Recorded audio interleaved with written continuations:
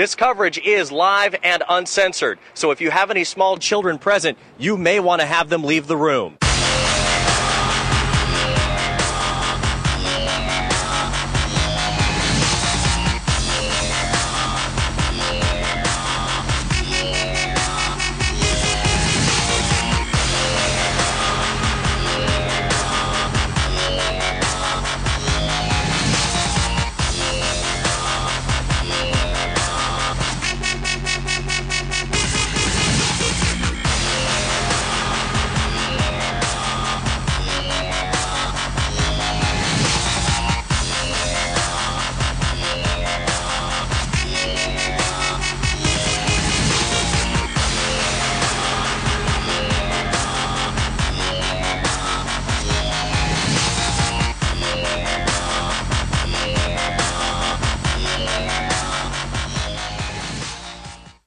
What's going on, guys? My Take Radio episode 188 for Thursday, June 13th, 2013. Our call-in number is 347-324-3541. Again, our call-in number is 347-324-3541. All right, so I noticed I didn't even give my name, of course. This is Rich, the host. I always forget to get that out there, especially for those of us listening on the GFQ network. Anyway, as I said, call the number 347-324-3541. You can also listen live by heading over to gfqlive.tv or by heading over to mytakeradio.com, clicking the Listen tab where you'll be able to listen to the show live and chat with the rest of the listening audience. I will remind those of you that are listening to the show on mytakeradio.com, you can either mute the Mixlr feed or you can mute the GFQ feed. That way you don't get an echo. More than likely, you can listen to the GFQ feed if that works for you. I know some people like to listen to the Mixlr feed via mobile devices. So, again, you can listen via mytakeradio.com or gfqlive.tv. Also, you can listen via our call-in number. Just don't hit option 1, and you can listen via your phone as well.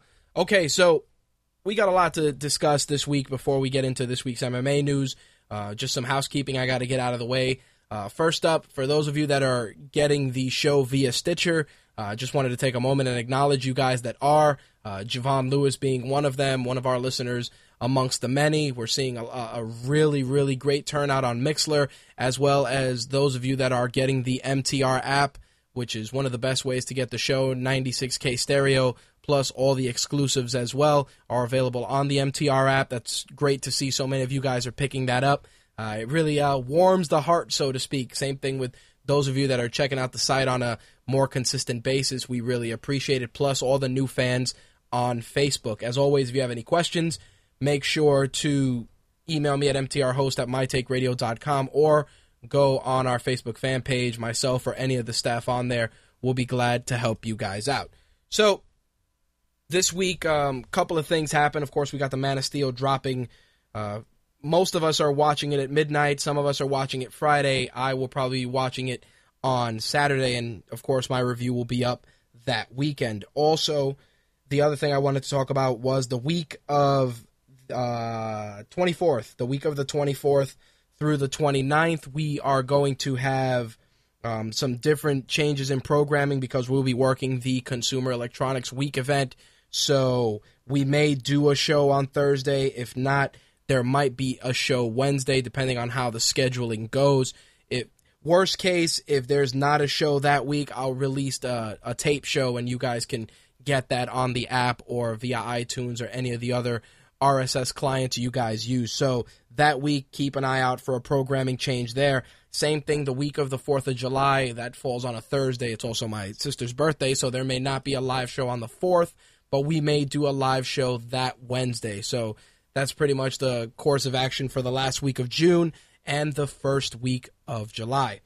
The other thing I wanted to discuss is that we were supposed to be covering Wizard World that weekend as well, the last week of the month, but it turns out that they are not going to be releasing media credentials to anybody, so unfortunately we won't be able to cover the event only because we're a little short-handed, and to be able to get somebody in there by buying a pass it's too short notice. But we will have tons of stuff for Consumer Electronics Week, the entire week, including different videos for our YouTube channel, reviews, etc. So that's going to pretty much consume that week. This week, though, it's going to be definitely a long show where I guarantee we're probably going beyond 2 a.m. this week because, of course, we had E3. E3 took place this past Monday all the way through today with some stuff trickling out as far as tomorrow as well. And we're going to be talking about that during our gaming segment. Of course, our very own Slick will be joining us, as is Quark, who actually published an article on mytakeradio.com sharing his thoughts on the E3 press conferences. And I'd like to really get his feedback in detail, only because there's certain things that he was extremely vocal about, as there are things that Slick was, very, very passionate about as well, especially on our Facebook fan page. Plus, of course, my thoughts. We're going to talk a little bit about this past weekend's UFC event, which was surprisingly good. And, of course, we're going to have Raw. We got some What the Fuck movie news for this week and all the usual stuff. No monologue for this week. Things were actually pretty good this week. Things were quiet. So we're just going to get right into it because we got a lot to discuss. So let's get the ball rolling with some MMA.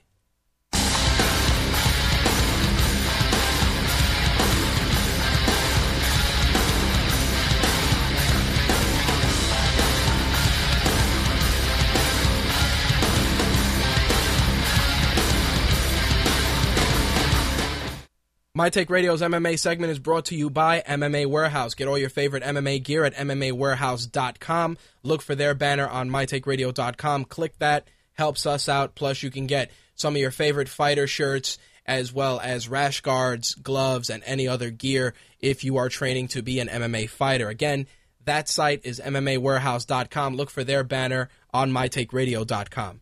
So, this past weekend, we had the UFC on Fuel TV event, which was pretty much a submission fest. There were more subs given out there than at a Subway restaurant on a fucking Wednesday. It was ridiculous how much stuff was going on and so many submissions. We actually did get some knockouts, though, and I want to, of course, pluck a couple of fights that I really enjoyed. Mizoto Hirota, he took on Rodrigo Dam in a featherweight contest, which I was really looking forward to seeing Hirota fight, but, of course, my hopes were dashed when Rodrigo Dam took the fight via split decision. I will say, though, that, it was definitely an evenly contested fight in the early going, especially that first round. Some people were saying that was a 10-9 round, and it was extremely close. Me, personally, I saw Hirota and Dam being tied in that first round, but I will say Rodrigo Dam definitely looked good as the fight went on. Rodrigo Dam takes the fight via split decision. His record now 11-6. Also on that card, another fight that really got my attention was the Von Lee Rafael Assunção fight, which, again, Von Lee's another fighter that I really like to watch. He's extremely exciting, and again, hopes were dashed. I was not picking him right this card. Rafael Assunção took the fight via submission in the second round with a very, very beautiful submission to take things. The transition for it was just ridiculous. The other fight that had a crazy submission finish, and this was, mind you, before the main card, was Felipe Arantes and Godofredo Pepe, which was another crazy ending. Beautiful sweep by Pepe on mount, and the crazy thing was Felipe Arantes, he actually turned the tide, got back into guard, and started dropping bombs, rights and elbows, really nasty ones, especially to close things out and get the victory via TKO at 3 minutes 32 seconds in the first round. Mike Wilkinson, Ronnie Jason also was a solid fight, ending in submission. It was a technical submission, and again, just quick finishes. Ended at 1 minute and 24 seconds. Eddie Mendez, Daniel Sarafian was another fight which ended with a crazy head and arm choke that I actually think that if you'd blink, you wouldn't realize that Eddie Mendez just lost consciousness.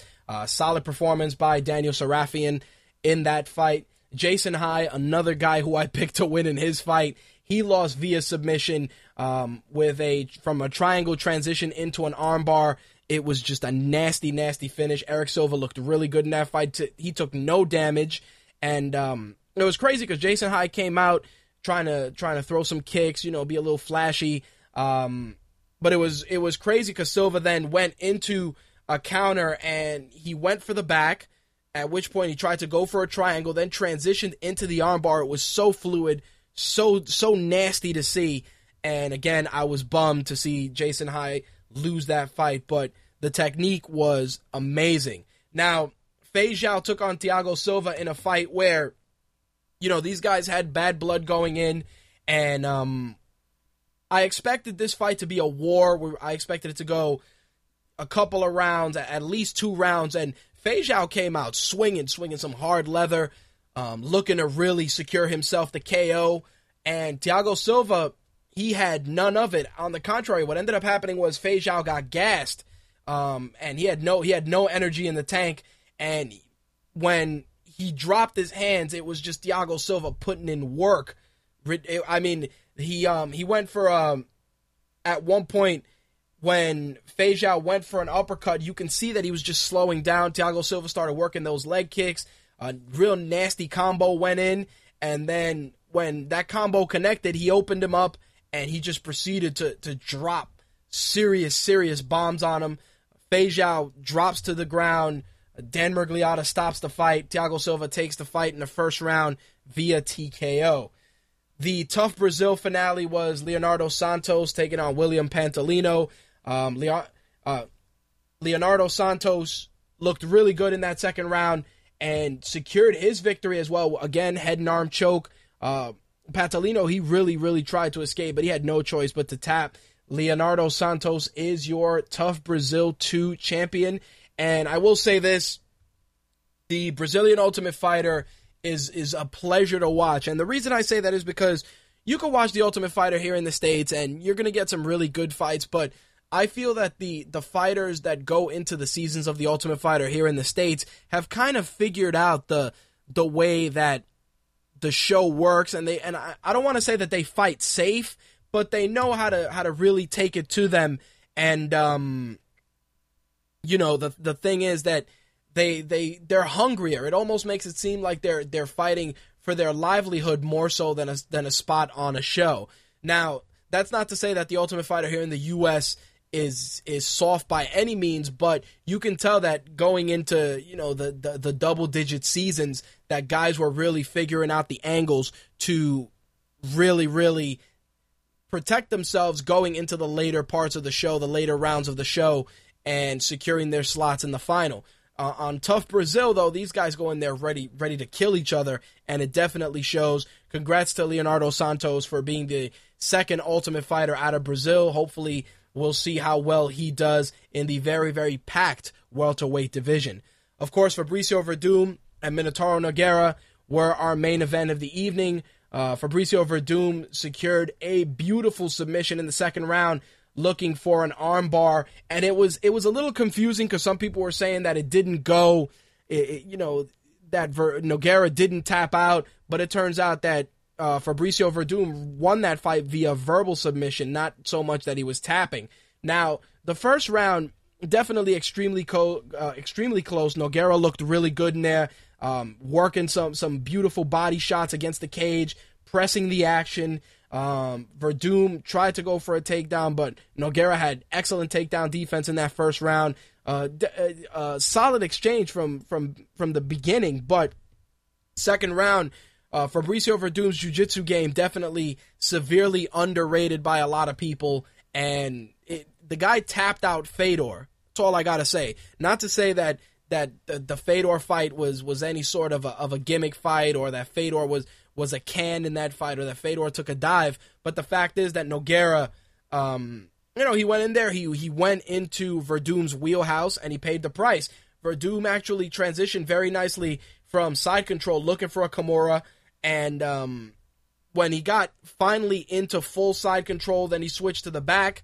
It was so fluid and so quick that before you knew it, the fight was over. Like I said, the replays looked a little sketchy because we couldn't really tell what exactly made Nogueira tap out, but I actually watched the fight a second time earlier this week, and I saw where it came from, and considering that Frank Mir broke his arm the last time, I can see the hesitation in Nogueira really hanging in there and letting a guy get any sort of crazy submission. So Fabricio Verdum makes a case for himself to challenge for the UFC heavyweight title. I'm interested in seeing that. Of course, we got Cain Velasquez, Junior Dos Santos getting ready to lock up, and we'll talk about that later on in the segment. But overall, the UFC on Fuel TV card was solid. A great card from Brazil. Lots of submissions. Tremendous performances by everybody involved. Thiago Silva is a beast. It's funny because Bigfoot Silva was talking some shit about Thiago Silva, saying he wants to fight him, contemplating a drop to 205 to make that happen. That's what Thiago Silva said Bigfoot needs to do if he wants to scrap. He needs to come down to 205. So there you have it.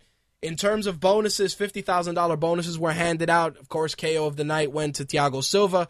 Submission of the night went to Eric Silva, and fight of the night went to Fei Zhao and Thiago Silva. So definitely a nice haul for Thiago Silva, taking $100,000, one for KO and one for fight of the night. So, of course, this week is fight week, and with that is always some wonderful commentary from Dana White. And in an interview he did recently with MMA Junkie, it's funny because he addressed a couple of things, one of them being John Fitch and the other being Rampage. Of course, Rampage recently signed with Bellator, popped up on TNA last week, and from what I heard, he is on TNA this week. I know Jay Santee is running the MTR Facebook fan page during TNA Impact, and he's sharing his thoughts on it. So if you want to get any sort of commentary about it, make sure to stop by the fan page and check that out. Now, with regards to John Fitch, Dana White was saying that when John Fitch was with us, we paid him $302,000 in discretionary bonuses. That money was, an addition to the deal that he already had. He also made $130,000 on performance bonuses for his 2 fight of the nights. So, to say that that's a hostile work environment, he said that John Fitch is full of shit pretty much. I mean, that's a nice haul, $302,000 in discretionary bonuses coupled with that extra $130,000. The funny thing was, John Fitch, he's had a lot of bad blood with the UFC, of course, going back to the games and the likeness rights and all that craziness. And the tension, it's definitely there. I mean, John Fitch now, he's a World Series of Fighting.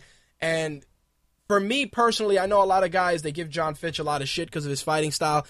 I think that the cut, for me as a fan, was just something unexpected because John Fitch was highly ranked, definitely up there in terms of welterweights, and to see him get cut so abruptly, the first signs, of course, were the fact that he had that beef with the UFC, and next thing you know, John Fitch being very vocal about some of that stuff.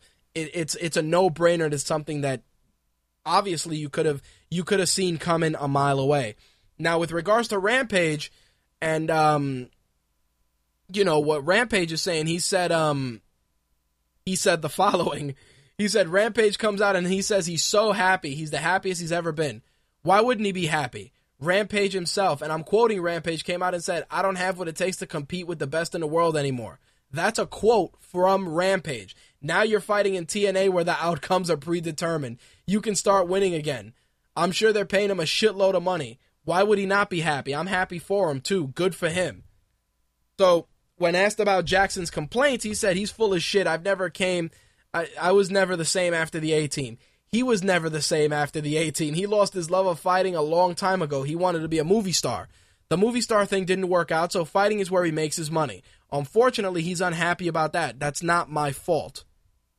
So, a couple of things with regards to the Rampage situation I just want to touch on. I said the same thing, and I'm a huge Rampage fan.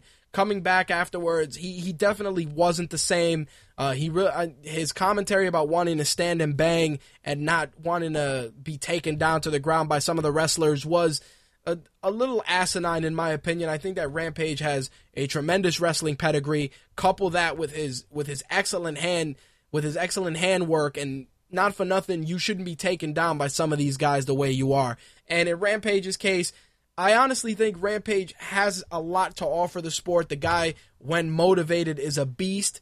And I just think that the UFC relationship soured to the point where he didn't feel motivated to perform at the highest level for them. That's not to say that he can't perform at that level anymore. I think he can. I just think that like like a guy who really hates his job but is looking to get fired but doesn't want to quit. That was Rampage. Rampage just went in there. He kind of phoned it in every chance he got because he was just tired of the organization. Coming into Bellator, the schedule's a little bit more forgiving. Spike TV's tossing him a shitload of money. Plus, he's got to work with TNA. Rampage has the potential to definitely be extremely successful. I don't know about the Bellator side of things, only because there's a couple of things about Bellator that I'm sure Ben, if he were here, would say don't really do Rampage any favors with regards to the caliber of fighters in their light heavyweight division. I'm a little mixed on that opinion, only because I think Rampage has a tremendous upside, and Bellator has some dangerous hitters at 205. I mean, it's not as deep of a division as the UFC has, but Bellator definitely has a couple of guys that are no slouches. And of course, the big money fight between Rampage and Lawal, King Mo, is a given. We know that's going to happen. On the TNA side of things, you have a guy, he's a legitimate fighter. He has the acting pedigree. He can go in there, mix it up with a couple of guys. I mean, his exchange with Kurt Angle made a lot of mainstream press from SportsCenter, ESPN, you name it. It was everywhere. And there is an upside there. The only thing with Rampage that concerns me is that he's a little older. He's coming into professional wrestling, and he's got to be motivated if he wants to make an impact. Now, a lot of people will say, oh, well, Batista came into wrestling and he made an impact and he's an older guy. Same thing with the Boogeyman. But those are guys that wanted to be there, that was something that they had a passion for. It wasn't something that was kind of thrust upon them and then they decided, oh, I'm going to embrace it and run with it. I think in Rampage's case, he came in with the Bellator deal. They're like, hey, if you want to do some TNA wrestling, you can get in on it. And he took the offer. I mean, why not? Plus, there's rumors that he's going to get some reality TV stuff this week, on Spike TV, all of which definitely will help his chances in not only Bellator, but also in TNA. How that pans out, we shall find out. As of right now, like I said, his appearances on TNA Impact have been meh, to say the least. He comes out, he does a little mean mugging for the camera, a little howling, and goes about his business. The true test is going to be when he fights in Bellator, how he performs there, and how he adapts to learning professional wrestling. Because honestly, King Mo's matches in OVW that I've seen fishing around on YouTube have been surprisingly good. I think King Mo has transitioned well into professional wrestling, and I think he'll do well there because of his, outlandish personality and his appreciation for the genre. Where King Mo goes also with regards to wrestling remains to be seen. I'm sure WWE is scouting him with much interest as a potential recruit down the road. We got some suspension news as Brian Bowles tested positive for elevated testosterone levels after his loss to George Roop at UFC 160. Nevada State Athletic Commissioner Keith Kaiser, Executive Director, Keith Kaiser, revealed that Bowles had a testosterone ratio of 20-1. That's well over their limit of 6-1. Bowles had not applied for any sort of TRT exemption before the event, so as of right now, he has been temporarily suspended. In some UFC 161 news, the full card is ready to rock and roll this weekend. We got the weigh-ins tomorrow, which I'm going to try and make sure are on mytakeradio.com later on in the day, but everything else is a go. Rashad Evans, Dan Henderson is your main event. Stipe Miocic will be meeting Roy Nelson. The ladies take center stage as Alexis Davis takes on Rosie Sexton. Pat Barry will be fighting Sean Jordan in a fight that I'm very interested in seeing. And Ryan Jimmo will be taking on Igor Prokryats. On the prelim sides, Roland Delorme's taking on Edwin Figueroa. Sean Pearson's meeting Kenny Robertson. James Krause is meeting Sam Stout, and the prelim card main event is Jake Shields and Tyron Woodley, which I'm very, very pumped to see, only because there's been a decent amount of shit talking. T. Wood is looking to make a name for himself, and of course Jake Shields is a staple in that division and is looking to bounce back from his previous loss. Another card that's also taking shape is UFC on Fox Sports 1.2. This decimal number shit is going to get old very quickly. Anyway, UFC on Fox Sports 1.2 takes place August 28th. Some solid fights on that card as well. Carlos Condit, Martin Kampmann being one of them. Donald Cerrone, Rafael Dos Anjos as well. Kevin Gastelum is taking on Paulo Thiago. Court McGee, Robert Whitaker, and Robert McDaniel, Brad Tavares are some of the fights on that card. Also announced is Takeya Mitsugaki. He will be taking on Eric Perez. And last but not least, it's been announced officially that Darren Elkins will be taking on Hatsu Hioki, which I'm also looking forward to seeing. Anyway, that goes down August 28th. It's at the Bankers Life Fieldhouse in Indianapolis. And, of course, as usual, the prelims will probably be on FX, and then the main card will be on Fox Sports 1.2. Anyway, Sports Illustrated gave some Bellator news this week, as Bellator Season 9 will be debuting Saturday, September 7th on Spike TV before the promotion starts their regular shows on Friday nights. The September 7th show will be a live season finale for the show Fight Master, after which Bellator will then occupy the 9 to 11 slot afterwards, starting September 13th. So Fight Master debuts June 19th, and the September 7th show will be the finale. Now, we all know Bellator did very well on Thursday nights with Season 8, which ran through the early part of April. They averaged about 862,000 views for the 11 events on Spike TV.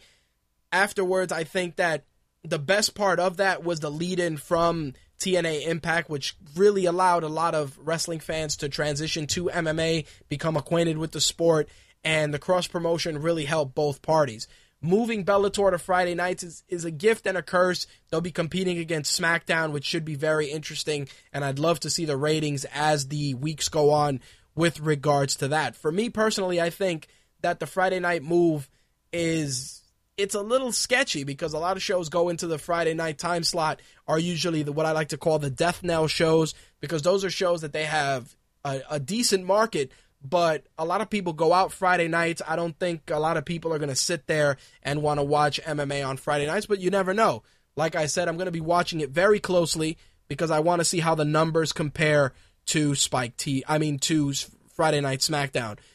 SmackDown, in my opinion, should be live Tuesdays. That way we have Raw live Monday, SmackDown live Tuesday, then main event on Wednesday. That way TNA, you can kind of get their own focus on Thursday, and if you want to do something else for Friday, maybe NXT or something, I wouldn't mind that. But I think SmackDown would benefit better from being a live show on Tuesdays. Again, that's just my opinion. Jon Jones is in the news this week as he seems ready to get back into the octagon and will be meeting Alexander Gustafsson to headline UFC 165. Dana White announced it at the UFC 161 Open Workouts, and honestly, I'm shocked that it's coming up so quick for Jon Jones, considering it feels like yesterday that he broke his toe in that fight with Chael Sonnen. But if the guy's ready to rock and roll, I want to see the fight with him and Gustafsson. I think that it's going to be an interesting fight for a couple of reasons. Obviously, Gustafsson now is another long-limbed fighter. A lot of people are really high on him. They think that he can really pose a big challenge for Jon Jones. I'm a little iffy on that, but again, we'll see what happens. Cain Velasquez and Junior Dos Santos will be meeting for a third time, with it rumored to be taking place at UFC 166. GSP is also in the news this week because his fight with Johnny Hendricks is starting to take shape, with a target being November at UFC 167. So there you have it. All three titles already starting to come together, with odds being that they will all be defended before 2013 comes to a close. All right, guys, that's going to actually wrap up the MMA for this week. It was actually a pretty light MMA news week this week, but we got UFC 161 this week, and I am definitely pumped for that card. Anyway, let's get into some wrestling because there is a shitload to discuss there as well. Booker, take it away. We want the gold, sucker! Hulk Hogan, we coming for you, nigga! Sierra, India, Echo, Lima, Delta, Jude.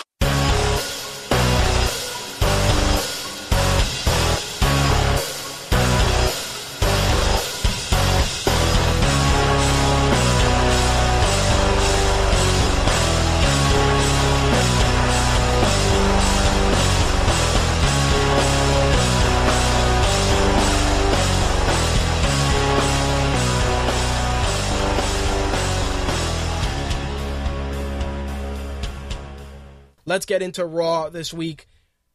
Our first match, and probably one of the stupidest angles to start off Monday Night Raw, was Triple H and Curtis Axel. Now, the thing with with this wasn't the fact that the way the match was done. I just felt that they dragged it on a little longer than I had expected. First off, Triple H came out. He was getting ready to start his match. Vince comes out, stops the match, says Triple H is disqualified. Curtis Axel wins the match. Of course, Vince walks out.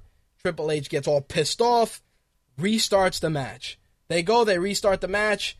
Vince saunters back out, gives the match to Curtis Axel via forfeit. Again, we got it. Vince is exercising his authority. Triple H once again restarts the match as a 60-minute Iron Man match. Of course, it's not happening. Vince walks out, takes the bell, takes the mic, leaves, and Curtis Axel gets 2 victories for all intents and purposes on Triple H. The way I figured it, the segment seemed a little forced only because, you can't restart the match because you don't have a bell and a microphone, really? Like, it could have just as easily been Triple H coming out there and saying, I'm just going to have the match with Curtis Axel regardless of a bell and a microphone. It would have just worked a little bit better. I just didn't dig the segment. We all know that 60-minute Iron Man match was not happening. And I got to agree with Quark. It's true. Anybody that thought that shit was going to happen is an idiot. It's true that we're not going to get that kind of a match, especially with Triple H and Curtis Axel. Get the fuck out of here.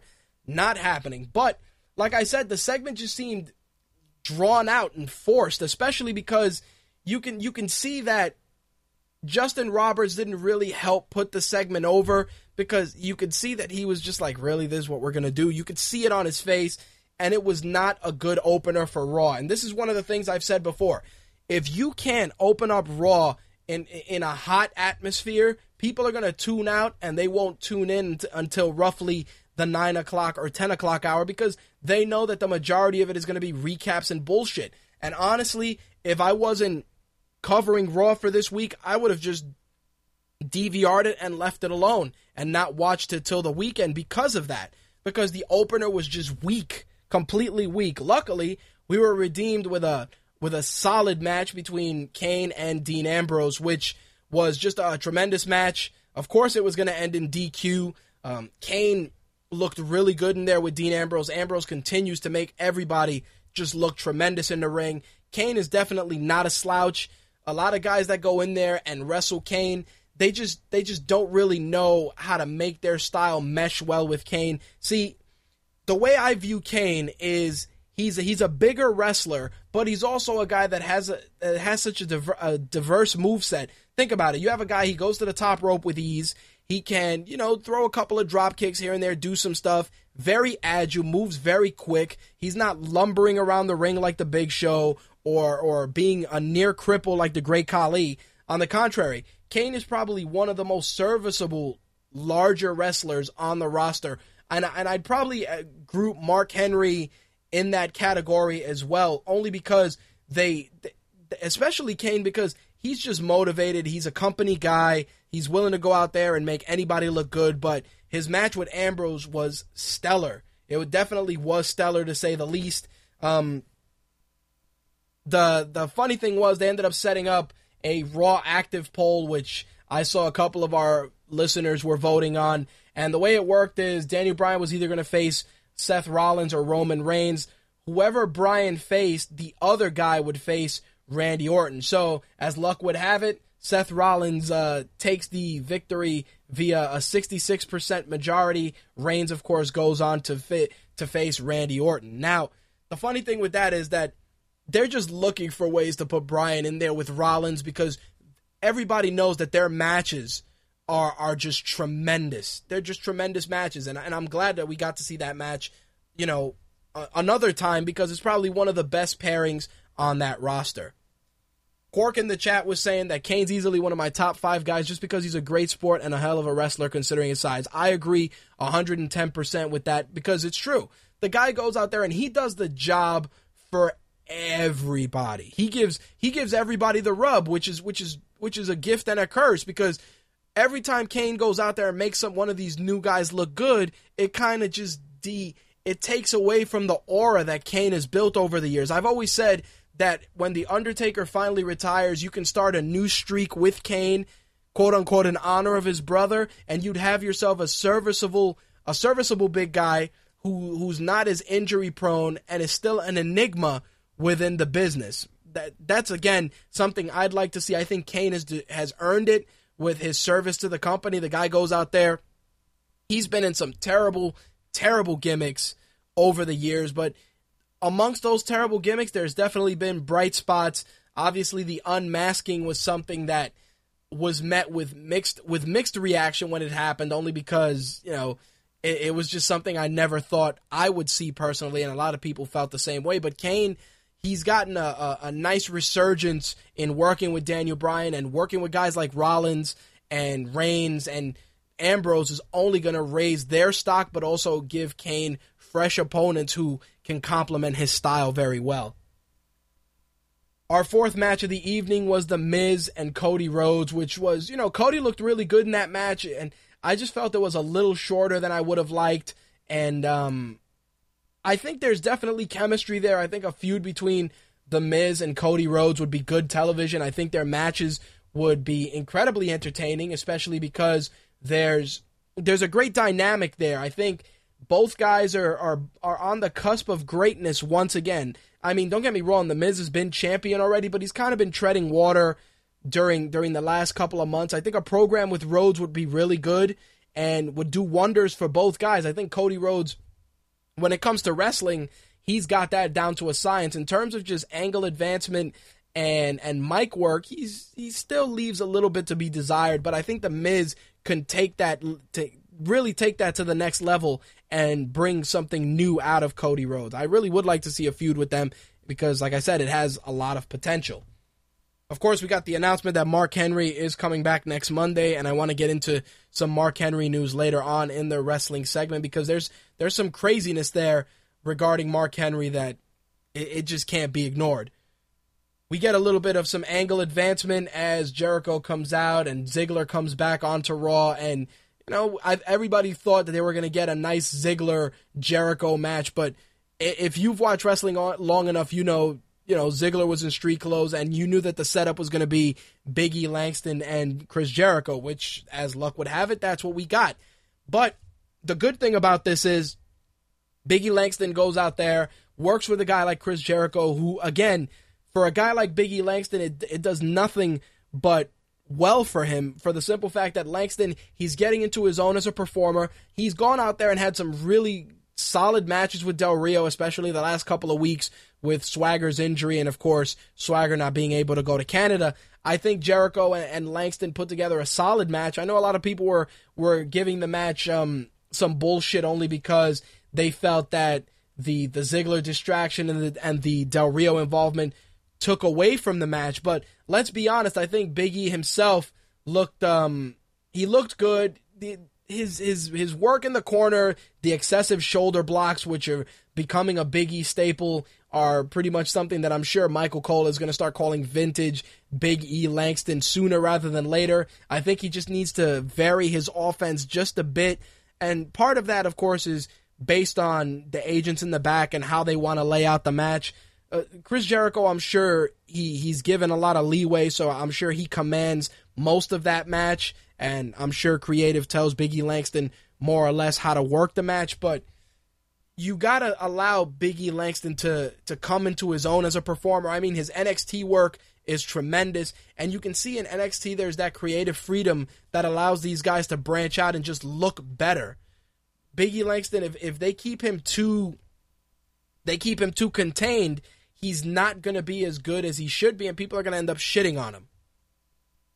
Sin Cara was on Raw this week, taking on Antonio Cesaro in what was a fantastic match. No botches from Sin Cara, and there was just tremendous chemistry there. Of course, the Sin Cara IC title opportunity was quietly swept under the rug, but once again, Cesaro goes out there and makes everybody look good. It was very interesting seeing Zeb Coulter out there, calling Sin Cara an immigrant, kind of doing some angle advancement.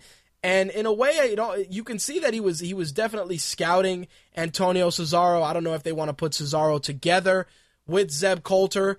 And the only reason I say that is because Zeb Coulter's gone around speaking badly about immigrants and stuff. And Antonio Cesaro is, of course, Swiss. So I don't know if they're gonna go that route and maybe try and Americanize, quote unquote, Antonio Cesaro. And I'm using that term only because of Zeb Coulter's work with Jack Swagger. On the bright side, Coulter is a glorified heat magnet, which would definitely help Cesaro in terms of just management investing more time in him. Because honestly, the funny thing is, Cesaro goes out there, has tremendous matches, and then management says that he's boring or one-dimensional. And it bothers me because I don't know what matches creative and management are watching, but every match that Cesaro has is tremendous. Every match he had in Ring of Honor was tremendous. I don't know what else they expect from this guy. What do you think, that he's going to go out there and fucking yodel and look like a complete asshole? The guy is a throwback to the old school era. He comes out, he has his simple tights, nothing too crazy, no snazzy catchphrases, just comes out there and does what people are tuning in to see, and that's deliver solid, hard-hitting wrestling. And let's be serious. Sin Cara, he's gone out there and he's had a lot of botched matches with a lot of different guys who you thought would make him look good, and Cesaro went out there and got a solid match out of him. From start to finish, bell to bell, it just looked good. But I don't know. I mean, if they put Coulter with Cesaro, you're going to really need a solid storyline to piece that together. Because just throwing them together for the hell of it isn't going to work. But if you do a slow burn and you do some good storytelling, I can see Zeb Coulter being that guy that draws some solid heat for Cesaro. We'll see how it pans out in the coming weeks for sure. Randy Orton, accompanied by Daniel Bryan, took on Roman Reigns. Of course, this was in part due to the setup from Team Bricky that Orton and Bryan will be facing the Shield for the tag team titles at Payback. But I will say that the match itself, Randy Orton, Roman Reigns, was good. And of course, it ended in a no contest because of involvement from the Shield, involvement from Seth Rollins, etc. But the beauty of this was that the Orton match transitioned right into the Daniel Bryan-Seth Rollins match, which is fine. I have no problem with the way that went. Match started immediately. Daniel Bryan, House of Fire, just going out there, unleashing a plethora of great moves. We even saw a beautiful Chaos Theory suplex. Definitely tip of the hat to Doug Williams. It looked a little tight, though, because usually Chaos Theory, when Doug Williams pulls it off, there's some height in there before the German is unleashed, but shit, I'll take it. It was a solid Chaos Theory suplex courtesy of Daniel Bryan. We had the surfboard in there. We had Seth Rollins just being bent back and contorted every which way. It was fantastic. I will say this. The thing that gets me with this is that as good as these matches are between Bryan and Rollins, I really would like WWE to kind of pace that, because we're seeing it way too often. And while the chemistry is amazing, you're going to go to the well once too often. It's like what was starting to happen with Daniel Bryan and CM Punk, that we were getting so many great matches between Bryan and Punk that it almost felt like they exhausted all the great matches between them. So hopefully, if we do anything on the tag team side of things, and maybe Bryan and Randy Orton capture the titles, maybe we can get something a little different, and the Shield can focus their attention on a new target. But odds are the Shield will probably retain. Maybe Daniel Bryan will turn heel, which is a rumor I've been hearing, and he'll wild out and maybe do something on the solo side of things. So we got the payoff to the Caitlyn segment with the Secret Admirer. It turns out it was Big E Langston, and part of it was because, obviously, the feud between Caitlyn and AJ.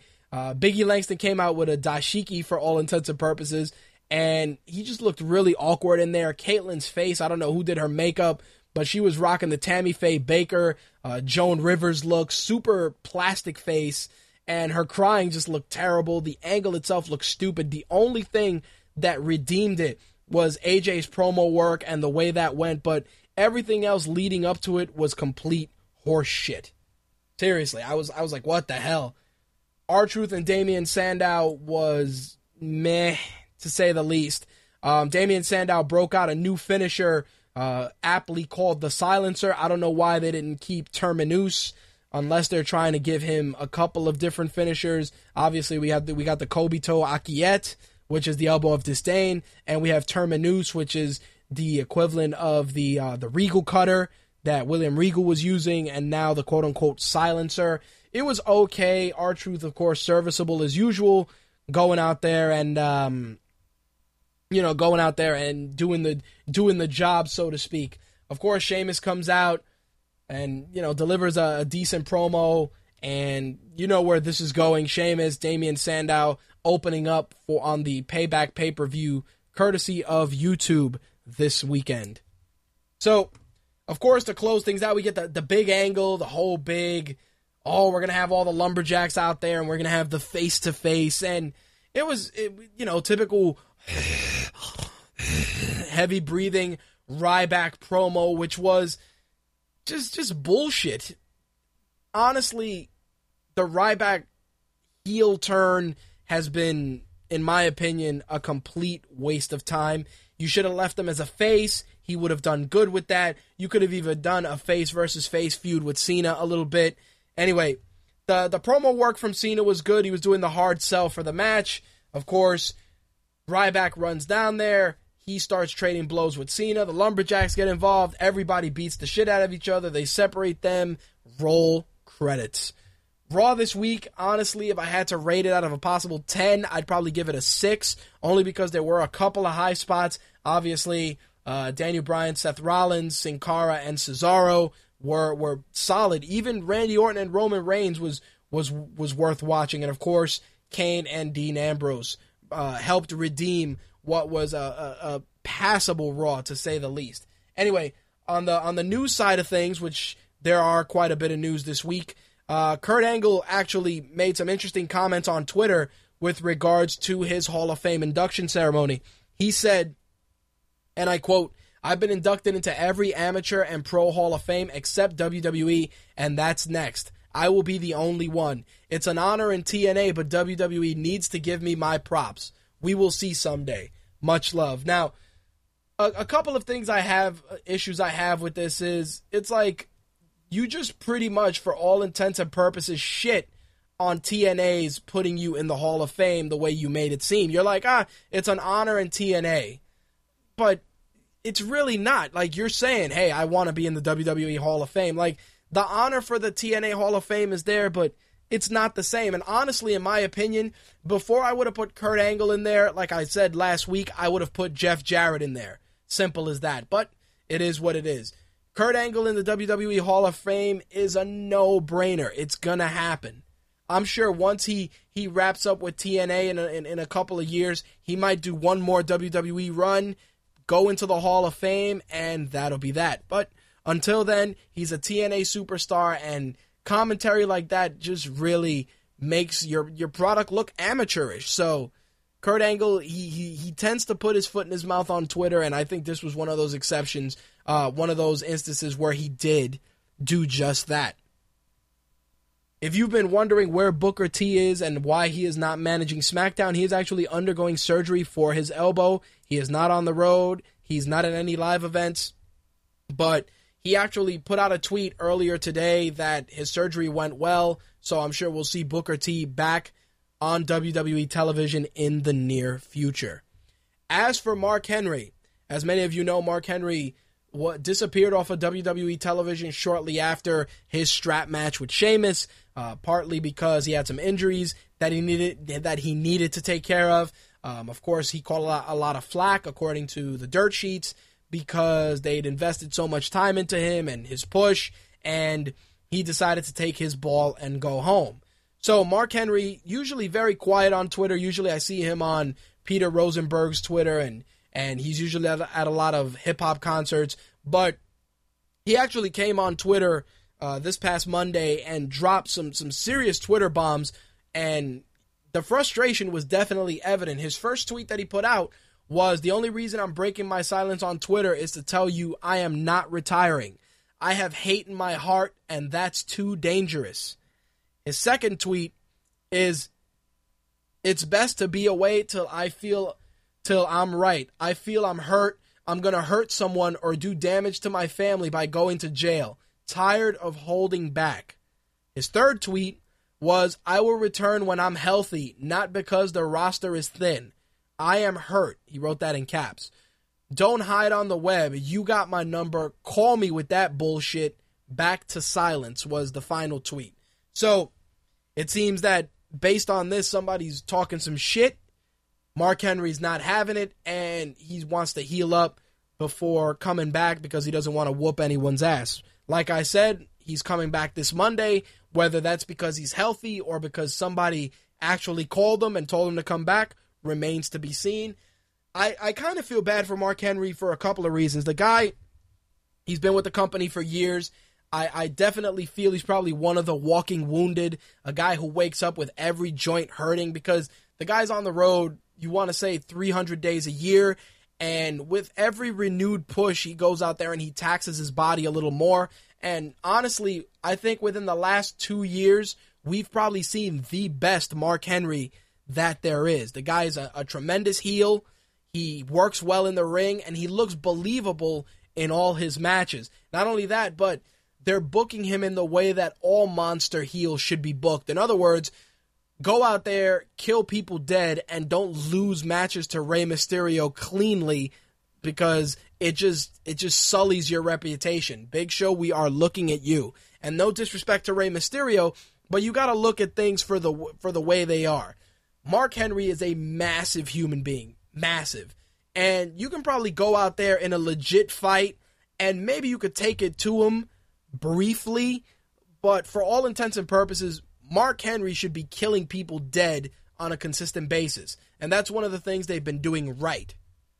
Now, how injured is he? I honestly don't know. What kind of shit are they talking about him? I don't know, other than the fact that, like I said, people were a little annoyed that he took time off. But I will say this. When Mark Henry's on his A game, he definitely delivers quality wrestling. Whether it's with bruisers like Sheamus or guys like John Cena, Mark Henry goes out there and he's another guy that does what's right for business. Now, I'm sure you guys know that the news broke that Fandango had a concussion that he suffered in his match with Zack Ryder. This is not an angle. Actually, it turns out to be 100% true.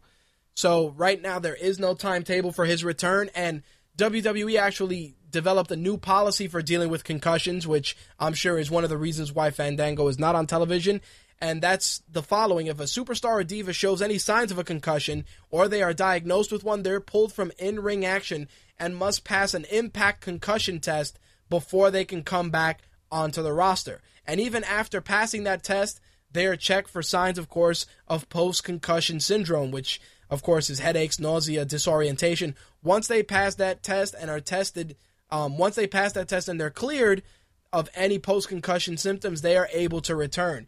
We saw that with Dolph Ziggler. Of course, Ziggler suffered that crazy concussion in his match with Jack Swagger. He had memory loss. He had all those terrible symptoms. I'll be honest, while it's easy to complain about superstars not being on television, concussions are very, very serious. And honestly, a large number of athletes that have suffered multiple concussions just end up suffering long-term health problems down the road. So you know what? If a guy suffers a concussion and instead of coming back in 2 weeks, he comes back in 6 weeks, I can live. I can deal with it. The only thing I do have to say about that is that during those times, WWE should take advantage and bring up some other talent or showcase some other talent to lessen the blow of certain athletes not being on television. It's as simple as that. I mean, you got to look at it like this. Like, take a guy like Evan Bourne. The guy got hurt. He was on television. He had a great finisher. People were digging him. If they were smart, you'd take that opportunity and get Justin Gabriel back out there on a consistent basis because the guy's a high flyer, has a good look. He delivers very good matches, and again, people will become invested in his persona more so than having him on the sidelines. I mean, he wrestled on Main Event recently, but again, it's something that with these holes in the roster, you can really do what you would do well to get some of these guys showcased on a consistent basis. Anyway, as I mentioned, Payback is this Sunday. Of course, the YouTube match is going to be Sheamus and Damian Sandow. Jericho will be meeting CM Punk, who allegedly will be having new entrance music courtesy of Rancid. The Divas title will be defended as Caitlyn faces AJ. Dean Ambrose will take on Kane. Rollins and Reigns will take on Daniel Bryan and Randy Orton. The IC title will finally be defended against The Miz. Wade Barrett, of course, will face The Miz. And due to Fandango's injury, Curtis Axel will be taking his place. On the world title side of things, of course, Dolph Ziggler will be defending against Alberto Del Rio. And our 3 Stages of Hell WWE title match with John Cena and Ryback. So to close out this week's wrestling segment, I got to talk about Paul Heyman dropping a pipe bomb. CM Punk isn't the only one dropping them. Paul Heyman does drop them as well. Anyway, a couple of weeks back, Dixie Carter was talking about that she would love to do a TNA versus WWE event. Now, of course, the wrestling fanboy in me would love to see that, because I'd love to see some of TNA's talent test themselves against the WWE, but there's a couple of factors. Obviously, neither roster is going to want to make their wrestlers look weak, that being number one. Number two, WWE is not a company that goes out there and actively works with other companies, and when they do, it's usually on the DL. You know, ECW's a prime example of that, with the multiple ECW invasions over the years, and of course later on with WWE acquiring ECW. But I will say, if it happened, I think wrestling fans would lose their minds, because the TNA has some solid talent, and seeing them in there against the superstars of the WWE would definitely get people buzzing. But Paul Heyman would not want to hear that shit. He dropped the following pipe bomb. I'm sure that Dixie Carter would love to do a WWE versus TNA pay-per-view. Why wouldn't she? A friend of mine who has way too much time on his hands just started a new beverage company here in the United States. He would like to do a global promotion with Coca-Cola. I don't suggest that Coca-Cola would be profitable having to do a global co-promotion with Shmuley's Soda Company. In the same way, it would make no sense for WWE, with a 95% global share, to do an event with TNA and its 5% global market share. Once again, Paul Heyman just ethering TNA with minimal effort. And I can understand where he's coming from. Why would the top dog in the business want to go and give any sort of attention to a smaller company? I will say this. TNA has a better shot of doing that with Ring of Honor than with WWE, and between you and I, Ring of Honor and TNA doing something together would be tremendous. Number one, because Ring of Honor isn't televised in every market, meanwhile TNA has a big presence on Spike TV. Number two, I think that by having a working relationship, you'd get to see a lot of great Ring of Honor talent. And number three, I mean, if they can do relationships with New Japan Pro Wrestling and Lucha Libre and out of Mexico, you definitely should do something with Ring of Honor, because a lot of the guys that are staples in your roster started in Ring of Honor. AJ Styles, Christopher Daniels, Nigel McGuinness, who was at Desmond Wolfe in TNA. Those are all guys that came out of Ring of Honor. Hell, even CM Punk came out of Ring of Honor, did a run with TNA, then went to WWE. I joke around and I say it all the time. The best developmental territory right now for wrestling is Ring of Honor. No disrespect to NXT, of course, but every guy that's coming out of Ring of Honor is a guy who changes the game, changes the business in some shape or another. And you look at it now, Daniel Bryan, CM Punk, Seth Rollins, all those guys, Ring of Honor standouts, coming into WWE and stamping them, their trademark on a business where, like Paul Heyman said, they have 95% of the global share. TNA would probably be better served doing something with Ring of Honor.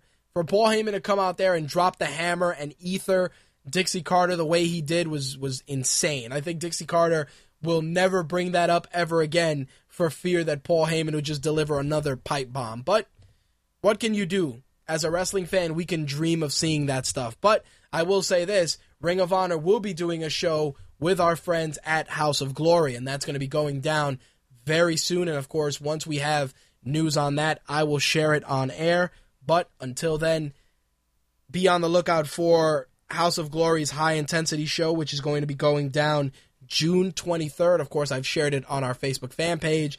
And if all goes well, we should be joined by Amazing Red on our MTR show for June 20th.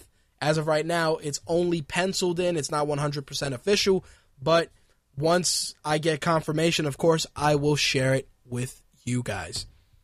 All right, so that's going to wrap up our wrestling for this week. Like I said, things were a little light on the wrestling side of things, and of course, on the MMA side of things, but I will tell you this, gaming is a whole other story. Anyway, let's get into this week's gaming news.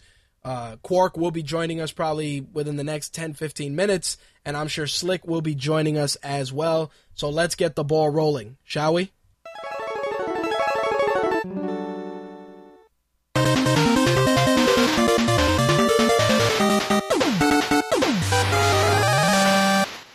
So, of course, E3 was this week, and it was without question a week of fanboys fighting, people just hating on each other, system allegiances being tested across the board. And the fact is, here's where I stand even before we get into this. As a gamer, and as somebody who utilizes gaming as part of their business, I feel that both systems have their pros and their cons, but both systems are going to revolutionize the industry as we know it, whether for better or for worse.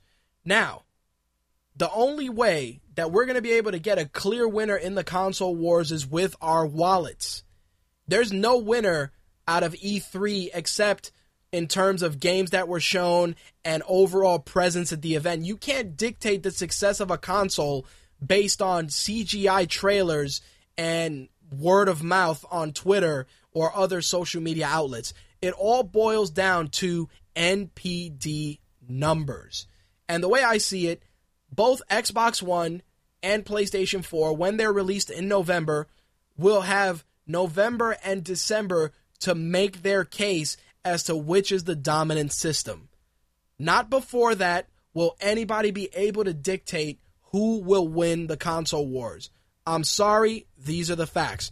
Not only that, but a lot of guys, a lot of people who I know that run sites and run podcasts, etc., they go on their social media networks and they shit on every little aspect of every system. And it's funny because, Andrew Zarian, when he was on doing What the Tech with Paul Thurrott, said the same thing. It's very easy to just come out and say you hate everything. And it's true. It's the easiest thing in the world. I could wake up and say, you know what? I hate broccoli. And I can walk around and say it till I'm blue in the face. And you know what? No one will give a fuck that I hate broccoli because it is an opinion. Simple as that. Nobody's going to care that XYZ site says that PlayStation 4 is better than Xbox One. Nobody's going to give a shit that your small site said that the Xbox One is going to be the clear winner versus, say, IGN or Polygon or Destructoid or any other bigger site who has a bit more clout. Because you know what? At the end of the day, nobody gives a fuck about those big sites either. Nobody cares what they got to say because it's all speculative. It's all based on dev kits and things that are running on unfinished hardware. I know a guy that allegedly got in trouble, and I believe Kotaku published this, because he took a picture behind a booth of a dev kit, allegedly, and basically what the photo showed that it was a laptop with a whole bunch of wires sticking out, and it was playing video allegedly on a loop.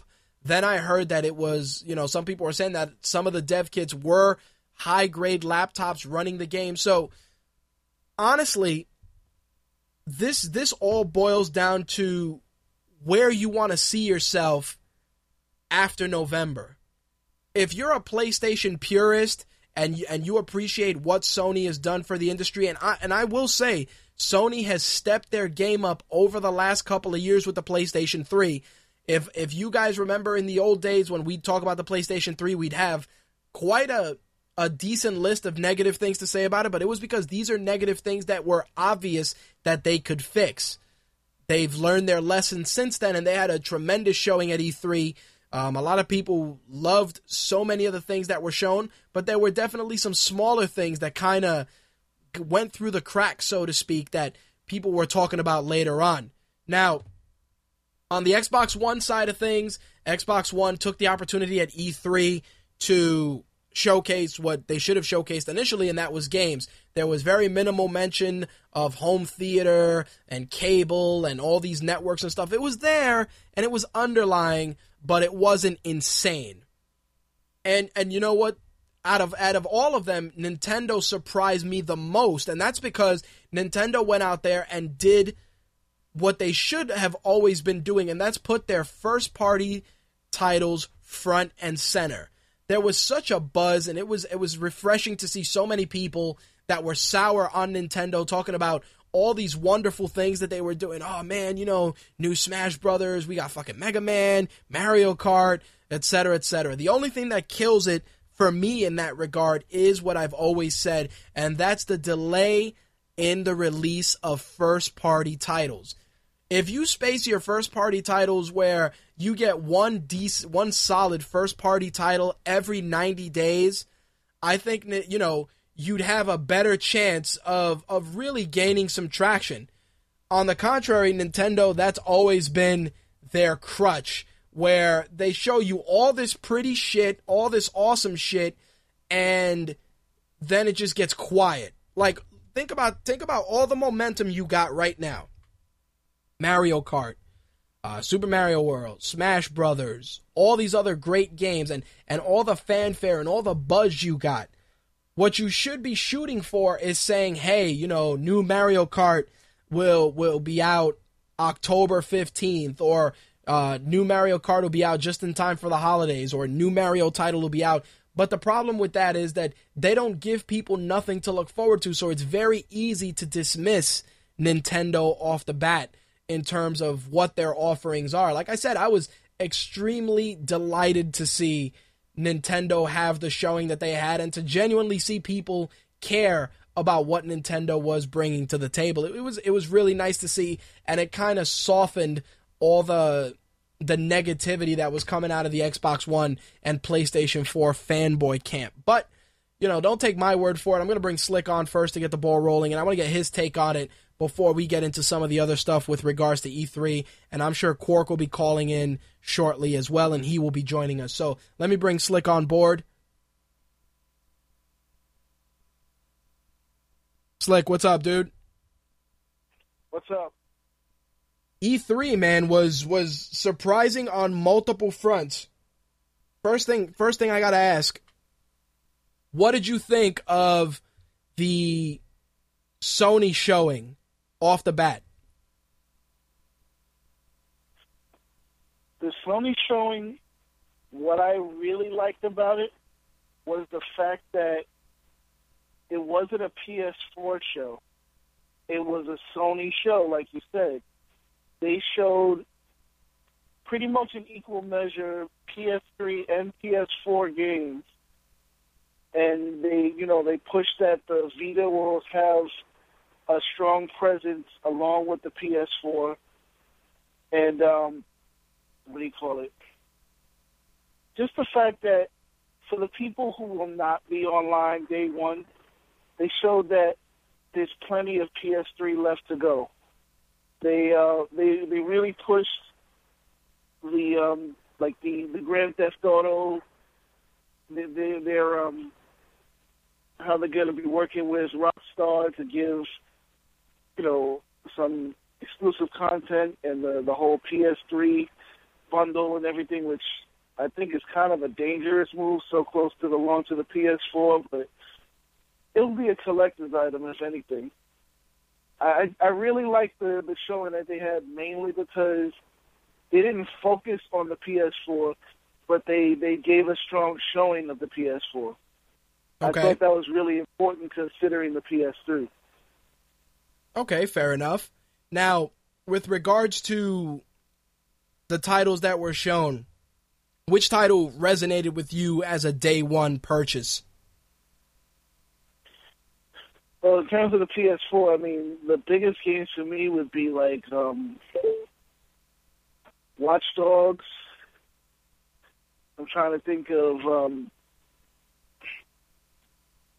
like the titles are escaping me right now. Not all these games are going to be out day one, but that new game that they showed, which looks like it's going to have like 17th century people fighting werewolves. I don't know for sure if those are werewolves. That's what it looked like from, the figures you saw coming out of the mist. Right. That game looks pretty damn good. And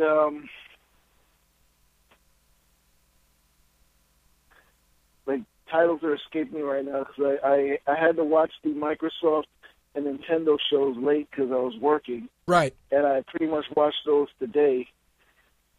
But I really feel like I would say I'd be buying at least 2 games with the PS4 day one. I know Watch Dogs is one of them, and for some reason I can't think of any other names. Okay. In fact, I'm looking it up while I'm talking because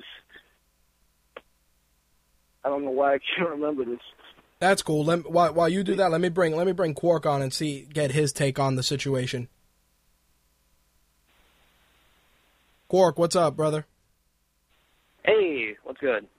So, I'm going to pose the question to you that I posed to Slick. Obviously, Sony had a tremendous press conference. What'd you think of their showing as a whole, and which title jumped out as a day one purchase for you? I'll be honest. Even though I think the Sony one was the best, I felt like it was actually the most boring. Okay. Like they didn't really show a lot of games, in my opinion, like actual gameplay. Like we got Infamous, for example, but I didn't see like a lot of gameplay for it. I saw a trailer, which is cool and all, but I wanted to see like more like here's the main character and here's what's like new and improved and what you can now do with the PS4 for this title, if you know what I mean. No, I understand what you're saying. And it was slightly boring, but once they got to the very end, when they pretty much showed the price point and when they said how no DRM, that's pretty much what made the entire show worth it, in my opinion. And for the first title that I want to get, or like one of the launch titles, I think Killzone looks pretty good. I mean, it was one of the first titles that they're going to have out, so it kind of looks like their Resistance, Fall of Man, was for the PS3. It looks like that for the PS4. Okay. What did you think? Overall, I thought... Go ahead. I'll go on. No, what I was going to say is, did you feel at any point that the initial conference that Sony did was a solid blueprint for how they were showing at E3, or did you think that E3 really brought everything full circle? Oh, I think it was great. Like compared to previous years, Sony has always been like lagging behind. They would always show like price models or just stuff that no one really cared about, stats, and they really got down to business, in my opinion. I think it was they showed their console back in February, and for them to show at E3, it pretty much drove everything home, in my opinion. Something that the Xbox didn't do at all. How'd you feel about the trolling that they were doing on the Xbox? It was blatant. Genesis does what Nintendo don't. It really brought me not back, but I've seen those trailers on YouTube and stuff, and it was really like 1990s viral marketing, in my opinion, and I loved it. Especially this is how you share games, and thanks. It already has like 3 million views on YouTube already. It was pretty classless, but pretty great. Well, one of the big things everybody was talking about was the whole DRM fiasco that's kind of reared its head shortly after this announcement, and that of course stems from used games being allowed and all this other stuff, but that the DRM model that publishers were allowed to utilize would vary from publisher to publisher versus Xbox One, where their delivery of the DRM was across the board. How do you feel slighted in any way about it? Does it even matter to you at this point? Because our publishers aren't going to look to shoot themselves in the foot anyway. It's funny how you're referring to how like Sony isn't going to mandate, like tell them that they have to make it restricted, but the pretty much the company that's producing it can. Yep. And I mean, it's it's kind of like a double-edged sword. It's kind of like, if I buy the PlayStation PS4, I'm guaranteed that not every game will be used. But with the Xbox, no matter, I'm damned if I do and damned if I don't. So in my opinion, even if third parties can say that they want online only, it's still better to get the PS4 considering they're not mandated to do it, if you know what I mean. Okay. Well, let's take a for instance, say a new Mass Effect comes out, and Mass Effect, the company puts out Mass Effect, says, well, we're going to put DRM in place where you can't buy this game used. How would you feel about the publisher utilizing something like that for a title that you're so deeply invested in? I almost feel as if they do that, it should be worthwhile. You should make it so that if I do buy the game new, why would I not want to trade that in? I'm going to quote Nintendo, where they pretty much said something along the lines of, if you don't want games to be used, you should make better games. And right. That's true. You don't see a lot of Nintendo games being sold for used at GameStop. So if EA is going to make a new Mass Effect, tell me why I should have to buy that new and why I shouldn't even want to trade in, say, 6 months down the road where I might want to play it again. Well, one of the big things with that, and this is something we've discussed, is the nickel and diming of DLC, which, given the alterations in the DRM model, not only on the PS4 but on the new Xbox One, do you think it's going to push publishers to really make sure that they don't put out half-assed, incomplete games? I honestly feel as if at this moment in time it's too early to tell. We haven't even seen these online-only games, but there's really no way to see if we pretty much need to see the how many copies of a game, such as something that has to be always online, how much that sells, because it's still selling the same amount, but they still might make shitty DLCs. Let's say the new Mass Effect is online only, it sells double that of the last Mass Effect. That's pretty much telling them they can make the same quality of game and DLC as they have in the past, and people are going to buy it. Okay. So let me toss the ball to Slick for a second. Slick, you're still there, right? Of course. Okay. You were very quiet. On the Xbox One side of things, of course, we got a ton of solid games showing off. Of course, Master Chief wearing his rags, looking super homeless, and everybody just lost their shit when Halo was shown off. But to be honest, is showing off Halo at E3 is pretty much a given. Did you really get anything out of it other than, oh look, Halo? Was there anything well developed other than the fact that, hey, look, it's a new Xbox and a new Halo? Because for me personally, and I talked to a couple of people, and they were like, really, dude, you weren't amped to see Master Chief again? And I'm like, you're always going to see Master Chief. Show me something else. Not only that, but that was just a CGI trailer. Whoop-de-fucking-do. Exactly. Which is a lot of what we saw from both companies, and pretty much most of what we saw from Nintendo.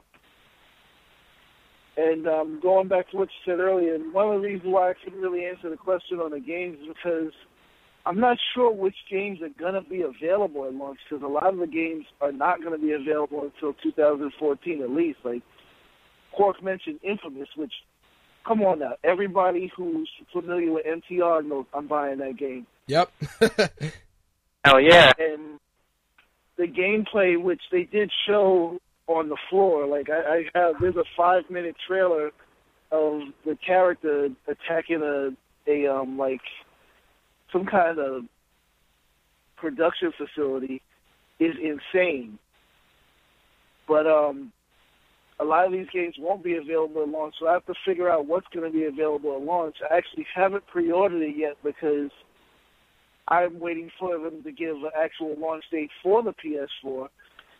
And as for Microsoft, the only games that stood out to me, and I'm being honest, this is just me though, are Forza and Titanfall.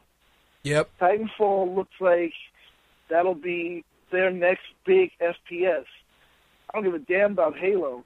And it looks like if you combine Halo and Gears, it's not going to stand up to Titanfall. Titanfall looks basically fucking awesome. But the big problem I had with Microsoft's show was that they really threw out a lot of money, and you could tell it, because these third-party developers that were coming on stage were lying through their fucking teeth. I want to take the developer for Dead Rising, for example. He came on and with a straight face said, this game is only possible on the Xbox One. Now, did both of you see the Dead Rising 3 trailer? Yep. I did. Did you, Quark? Quark drop out? Let me see. If he did, call back in. He's still there. Oh, there you go. Quark, you're still there, right? Hello? Yeah, there you go. You dropped out a little bit. Oh, my God, I'm sorry. This phone, dude. New phone, Anyway, the Dead Rising game, that kind of irritated me that it was Xbox One exclusive, considering that I know the first one was exclusive to the original 360, but that was simply due to, like, Two wasn't. 2 wasn't, yeah. And that was simply due to the PS3 specs not really being adequate at the time. People really didn't know how to, like, work with it. So the fact that it's simply a not 360, an Xbox One game, leads me to believe that Capcom has some pretty deep, Xbox has some pretty deep fucking pockets that they filled Capcom with.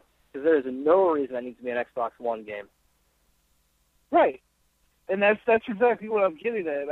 I know Capcom publishes it. I couldn't remember the name of the developer. But the guy from the dev team came on and said, this game is only possible on Xbox One. Don't fucking lie. That's why I was asking if you saw the gameplay, because I'm looking at this game, and it looks nice, but first and foremost, it still looks like a game we could see on the 360 on the PS3. Yeah. The graphics don't hold a fucking candle to either Uncharted 3 or God of War 3, which are both, PS3 games. Does that look to you like look like almost like Resident Evil 5 looked, like the muddy brown? Oh, shit, like, that's right. That's how I got. That's how it looked to me. It was a little bit brighter than that. It was definitely brighter than, say, Left 4 Dead or like a Dead Island or something like that. But actually, no, it's not brighter than Dead Island. But it's just that for them to say that game is only possible on Xbox One, where if you put the consoles side by side, the specs are almost identical. They just are using components from different companies. I'm like, you gotta be fucking kidding me. The PS3 made better looking games than Dead Rising 3. And that's what pissed me off about the Xbox One. It's like I've played better looking games 3 years ago on my PS3. Fucking God of War 3, still none of the games on 360 even hold a candle to that game. And Uncharted. Exactly. And if you want to talk about processing power, because there were a shitload of zombies on screen, maybe Quark can help me with this one. PS3 had a squad-based shooter that had like 48-man multiplayer. What was the name of that game? Mag, there you go. So come on. You got to tell me that game's only possible on Xbox One. You're full of shit. That game's possible on the PlayStation 3. Yeah, absolutely. Yeah, well, the crazy thing about this entire cycle of events is the fact that everywhere that Microsoft turned, they couldn't catch a fucking break. It was either they were buying developers off to ensure that stuff wasn't showing up, then their stuff wasn't shown off. Then I read something today where their reps were going into Nintendo's booths shilling Xbox One stuff. That's dirty. Yep, they can't catch a break. Any which way they went, like E3 for them was just a clusterfuck from start to finish. I genuinely felt bad for them because I'm like, you guys went from being loved by the gaming community with the Xbox 360 to almost getting pariah status for every little thing that you guys have done. And you know what's funny to me? Because I said it during the beginning of the last console cycle. The Xbox 360, and people are gonna yell at me, but the Xbox 360 was more expensive than the PS3, and people say, "What the fuck are you talking about?" The 360 came out at what, $399? I believe so, yeah. Yep, it came out at $399. Then you had the ill-fated HD DVD player, which was $199. Hush, I bought one of those. And Haven't we all? no, I did not. And Good job. you had to pay at that time $49.99, which is now $59.99 a year for Xbox Live Gold. Right. Which, there you go, that's $650, whereas the higher end PS3 was $600 and had no monthly fee at the time for going online. So the PS3 comparably was cheaper than the Xbox 360, and now the PS4 literally is cheaper than the Xbox One. Well, But see, you can't watch cable on it. exactly. I can't watch cable on my PS4.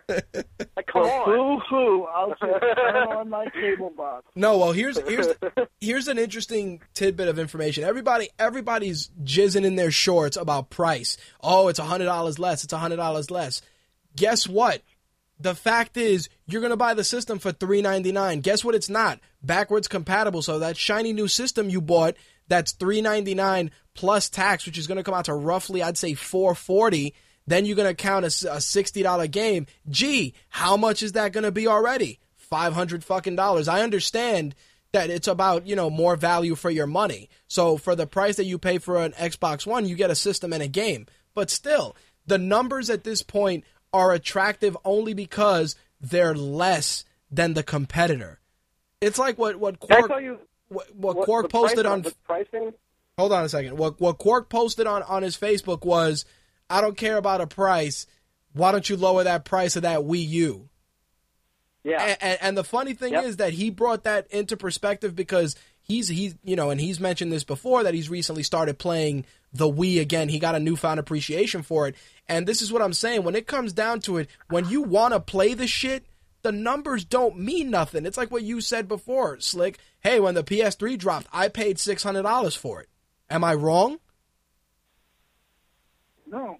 There you go. But, I mean, I'm not mad about paying the $600 because the people that waited for it to go down to $300 or $200 are bitching that it doesn't have backwards compatibility. Yep. And I don't care about backwards compatibility to PS4 because I still have my launch PS3.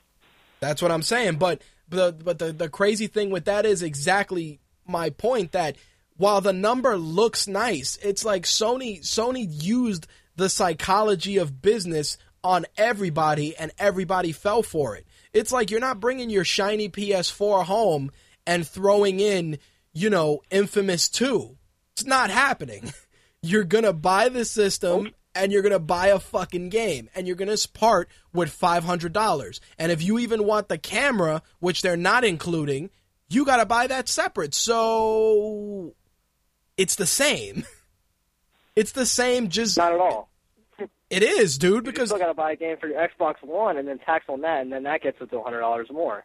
oh, absolutely. But what I'm saying is that people that are harping on price, that are making price be the end all be all, are looking at it with blinders because there's more to it. That's what I mean. So here's the problem, Rich. Go ahead. And this goes back to the last console cycle.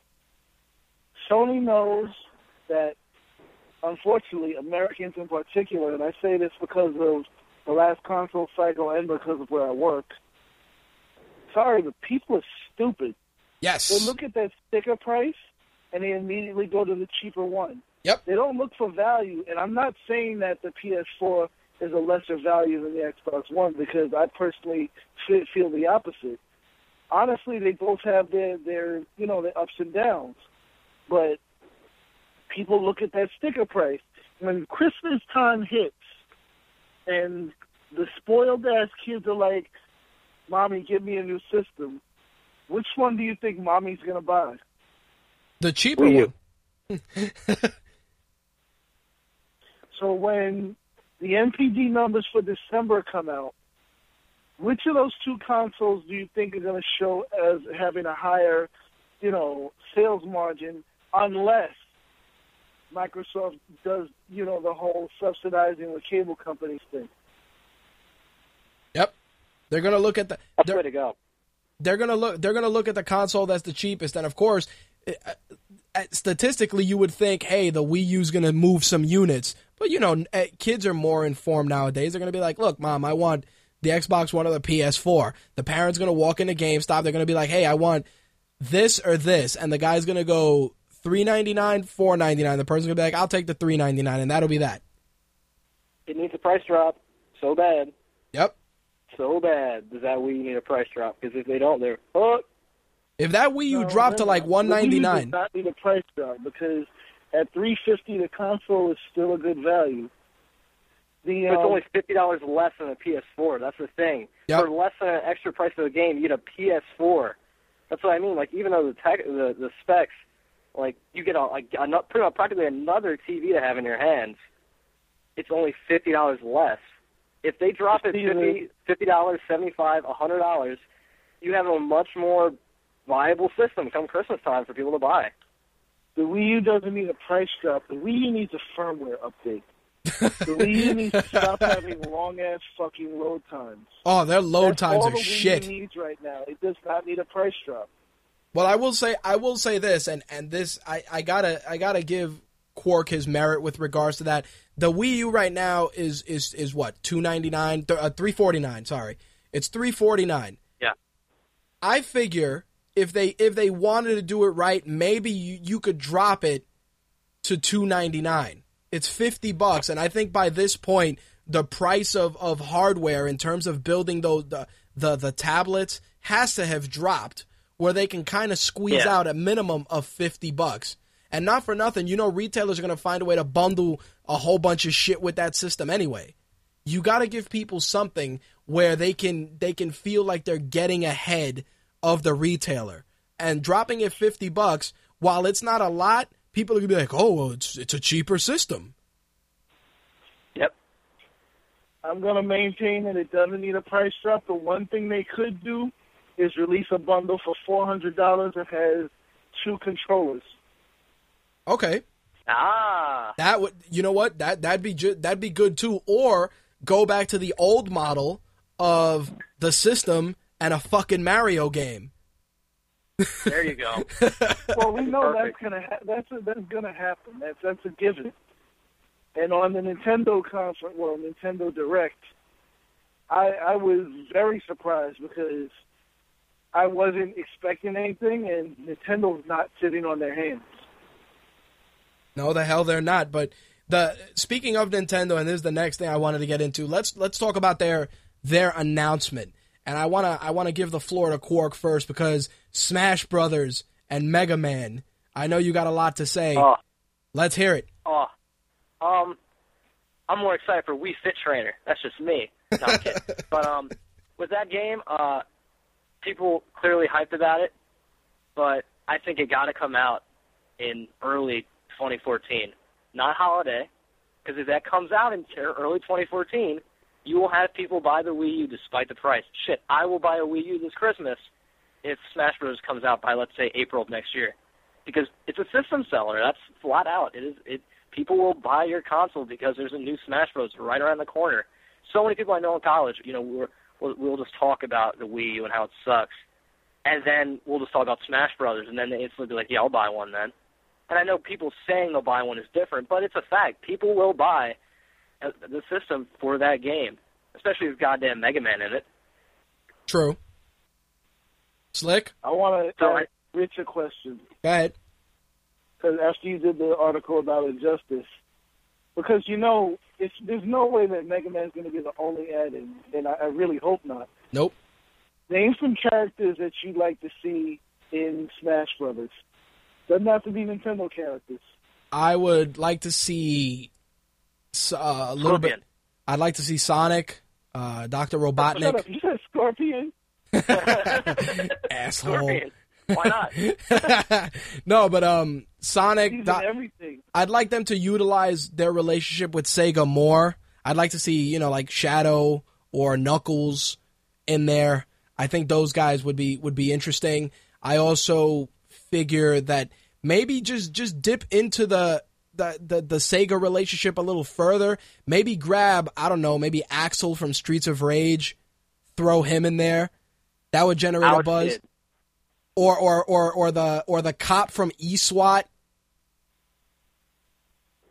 You know, because things like that, it's like nostalgic, and you can have a lot of fun with that. I'm not saying cram all those characters in there, but people be like, oh, that's kind of crazy. You know who needs to be in the Wii U version of Smash Brothers? Who's that? Travis motherfucking Touchdown. I could live with that. I wish. That would be greatness. Or to take a page out of Quark's book, Beautiful Joe would work perfectly in Smash Brothers. Mr. Joseph. He would. He'd be a shoo-in in Smash Brothers. It's like, don't go crazy, but definitely utilize staple characters that we know and staple characters from older franchises. Like, not for nothing, automatically, you throw Pikachu in there, but have a little fun with it. Throw in, besides Pikachu, take 3 Pokemon. Throw Pikachu, Charmander, and Bulbasaur as individual characters you can use. Like, obviously, we know did that already, but okay. No, but what I'm saying is, make that a precedent.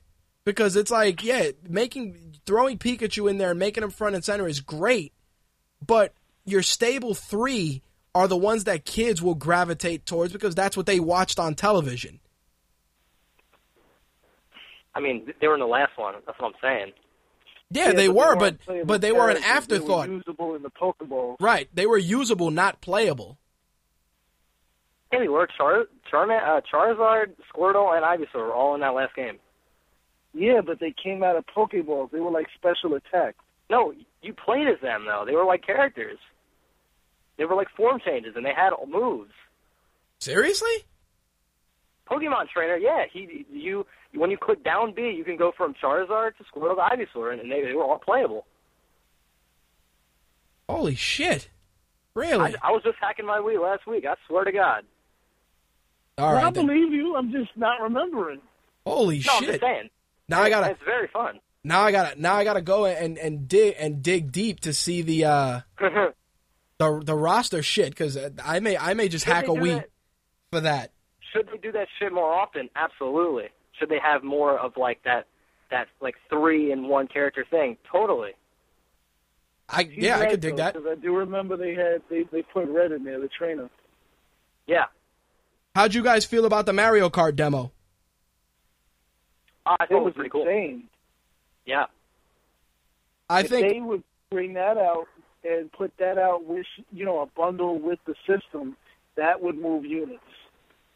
I think Mario Kart is such an institution of Nintendo that even if they came and they put it as a bundle with a steering wheel like they did before, people would jump on it immediately because it's a game that stands the test of time and just brings people together. Remember when they put out that lame steering wheel shell? Oh my God. Which I still have. It's horrible. Poor useless shell. What they need to do is when Mario Kart comes out, they'll make a Wii U bundle, make it cherry red Wii U with a number 1 on it or an M on it, and give it with the game. And your Wii U, just like in Mario Kart, has anti-gravity, so you can have your Wii U float on the ceiling. I'm okay with that. The Wii U's not floating because as small as it is, that thing's almost as heavy as the PS3. You know what I'd like to see? If you have a Wii U near you, pick that shit up. It's not light. I'd like to see, and this is remember the old days when they'd put out those hardcore steering wheels? I'd like to see a steering wheel where you can dock your Wii U pad on it, and it can function as like your rear view mirror. Oh, that'd be legit. You got the steering wheel, you put it on your table like the old days, and then it has the dock in the front, and you can use it as your rear view mirror, and then it'll split, and it has the map. That way you're driving on the screen, but you can check your mirrors. Well, Nintendo's kind of good for that because, like I said, with Lego City Undercover, when you use the tablet, it was a scanner. Yep. Like, you could look up and literally look around, and it would move. The game would move with you. Yeah, the steering. They probably will do something like that. The steering wheel stuff is something that, if done right, Nintendo could do some serious damage. Like, you put out a bundle and you go, hey, you get the Mario Kart Pro steering wheel, and you dock your tablet into it, it would be bananas. I think people would be like, wow, that's thinking outside of the box. But I mean giving a good quality steering wheel. Something you gotta like lay on a desk or something. Yeah, something like that, but something cool. Like I'm not saying go like they did with the with that crazy mech controller that they put out for Xbox. I'm talking about, you know which one I'm talking about, right? The really huge tabletop one. Yeah, it was like $150. Yeah, I'm saying like a steering wheel that should run maybe $60 on its own, $70, nothing too crazy, and then you just dock your tablet in there. Maybe if you wanted to get crazy, you could use you could dock a Wii wand, a Wiimote, and use that as a gear shift if you wanted to drive and stick. Wow. Now you're getting crazy. Yeah, just like I said, just a theory. But as much as we can sit here and break down the consoles, there's a couple of things I wanted to talk to you about. I did want to talk about and let's see if Slick can share his wisdom on this. We all know about Legacy of Kain. How many have either one of you guys played one or both of the games? I have an action figure of Raziel. That counts. That's it, huh? Whatever his name I've is. only seen people play it. I have never played it myself. Well, here's the crazy thing.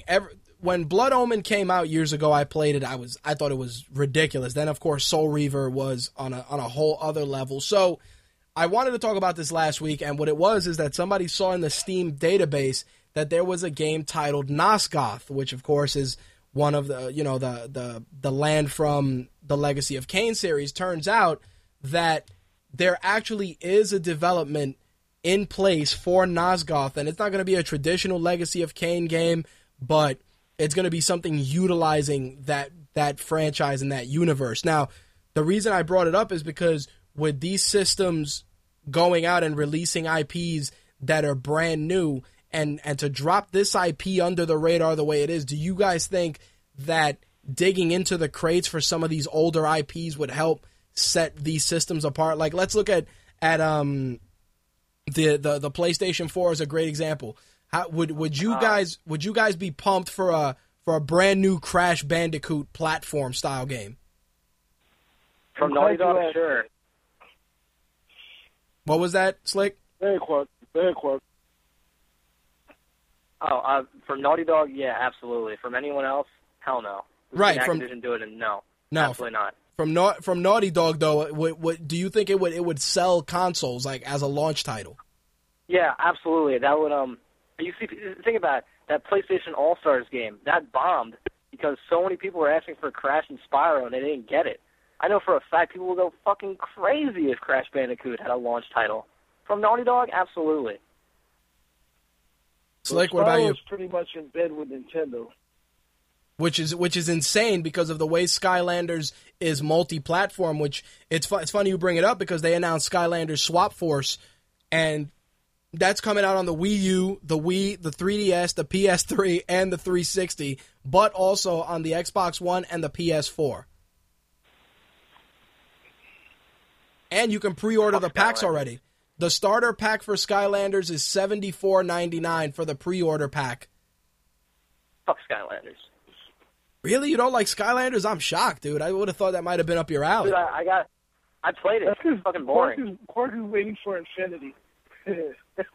Infinity? Yo, I was actually watching a gameplay thing of that. I will not get it, but it looks fun. It looks better than Skylanders. Well, the thing that gets me with Skylanders is, and Slick and I have talked about this before, is how much how much of their soul they'd give for it to catch on the way Pokemon has. Because think about it, you got a $75 starter pack. Then each individual figurine is going to cost you $10 for the core characters and $15 for the Swap Force, which, will allow you to interchange the top and the bottom halves. So, you get 250 combinations plus this brand new quote-unquote IP that they're going to unleash on Xbox One and PlayStation 4. It's there, and I think the value is there, but like what Slick was saying, to have Spyro be so underutilized when he was one of the pretty much the founding fathers of PlayStation along with Crash Bandicoot is sad, especially with the launch of a new system. That shit isn't even called Spyro Skylanders, just Skylanders now. Like they dropped him. They swapped him out for someone else. Pun intended. Well, the other thing out for a giant tree monster threatening a dog. The big news that everybody's been talking about was free to play. Free to play was the subject of a lot of discussion this week, of course, with the unveiling of Killer Instinct, which if you guys have been listening to MTR for as long as most, you know that I've said Killer Instinct was coming, and that was a no-brainer. That goes back to your last question. That's exactly what I was getting at. If I wanted any company to start digging in the crates and remaking a game from a older console generation, and right now the answer is no, only because with the example of Killer Instinct and what I've seen of it so far, developers are lazy. It's like they're dropping the ball again. That freedom dropping the ball again. They have done nothing to push that game forward. It actually doesn't even look as good to me as Killer Instinct 2. Oh my God! You know it's funny. The reason that game. Go ahead. Go ahead, Quark.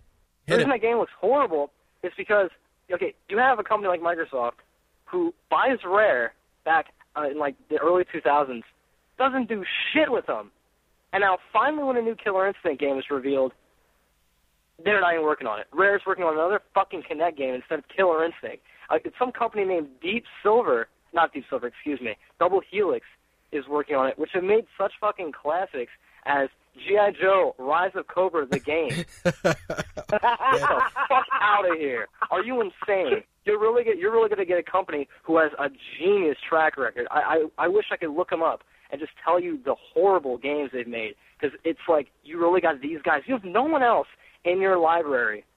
Microsoft has, as we already know, some deep-ass pockets. Fuck, they could have got Capcom to make it if we're in bed with them already with Dead Rising. So why couldn't you make any other games? They made the Battleship game, and they're making Killer Instinct. See, that's... Double Helix has made Silent Hill Homecoming, G.I. Joe, The Rise of Cobra, Frontlist and Evolve, MX vs. ATV Reflex, Green Lantern, Rise of the Man from Oh, yeah. There you go, Quark. Battleship, the movie game. And they're working on Harker, a game called Harker, which is not on an Xbox One. It's for PlayStation 3, Wii, and Xbox 360. And they're working on Killer Instinct. Here's the thing with the free to play model. It sounds beautiful. Everybody's like, oh, it's gonna be fucking free. It's like, yeah, you get to play with Jago by himself, and then like Danny said in the chat, are we willing to pay for every character? Say every character is $3. And you're like, we're going to release the whole roster from Killer Instinct 1 and 2 in the game. Are you kidding me? What if I only want to buy Saberwolf and Glacius, and, Slick wants to buy Cinder, Orchid, and Chief Thunder, and Quark wants to buy Riptor, Saberwolf, and Spinal? It's like, oh, that's great. Each of us have 3 characters. Like, yo, get the fuck out of here with that. Like, if you want to do something free to play, just be like, hey, buy the Xbox One. Killer Instinct is loaded on your system for free. Oh, that'd be beautiful. Like that. There you go. Or whatever. Remember when 360 came out? They got that free puzzle game. Yep. That'd be good. That's what I'm saying. But saying, oh, it's free to play, you get Jago first. Really? That's great. You know what else is free to play? Jerking off, because you get one hand and then you have the option of bringing in the other. Pocket Pool. Get the fuck out of here. Pocket Pool Deluxe, the Xbox One edition. It's embarrassing. It's embarrassing how people were on Twitter like, yo, man, Killer Instinct is free. It's like, no, stupid. Killer Instinct is not free. You get one guy for free. One. You know how many lonely... The big problem with that... Go ahead. The big problem with that is they have Evo. How the fuck are you going to have Evo if it's going to be a digital-only title and it's going to be quote-unquote free to play, let's say you have, like, pretty much the person you're going to be playing, let's say you go to EVO, and the console you're going to be playing it on, that person will have to buy a brand new copy of the game just for everyone to play it. And essentially you have to connect Xbox on or off. What if someone just yells Xbox off during a match? Oh, that would be the greatest thing ever. It's like the EVO finals. You got like PR Balrog versus Noel Brown. And then you just go, instead of dropping the mic, you just drop the controller and go, Xbox off, I'm out.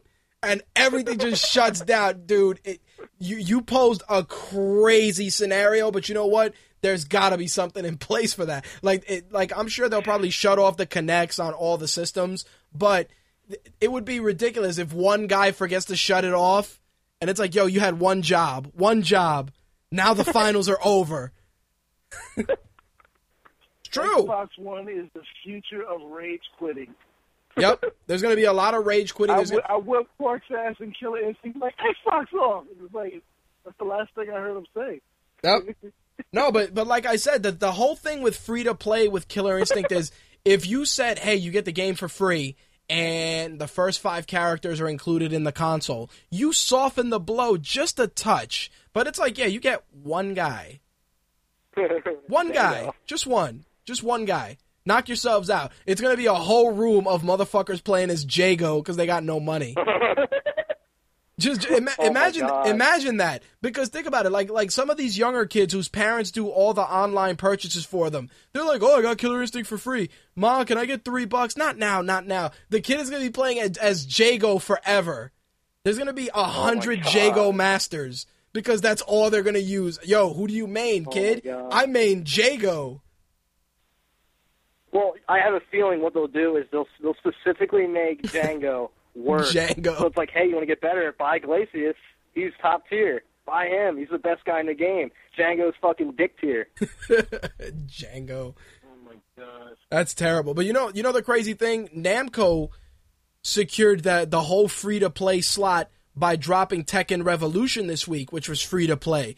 You get 8 characters to which 8? You get you get a whole whopping 8 to use against the CPU or other players online. So shit, that's Street Fighter 2 right there. There you go. Street Fighter 2 came out with 8 characters, and there were 4 bosses. There you go. But that's what I'm saying. Like Namco Bandai did that, but Killer Instinct gives you just Jago. That's top it. Tier. Top tier. Jago is top tier. The other thing I wanted to bring up is how Twitch announced that they're in partnership with the Xbox One. So if you are a gold member, you'll be able to broadcast your games directly to Twitch TV. Now, the announcement of this, obviously, as soon as this was announced at E3, I got a nice, wonderful, warm email from Twitch letting me know about it. Like, hey, you buy an Xbox One, you could stream directly to Twitch TV. As somebody who Twitches for, who uses Twitch for the job, for MTR, do you guys even care about this? Is this even a selling point for either of you? No.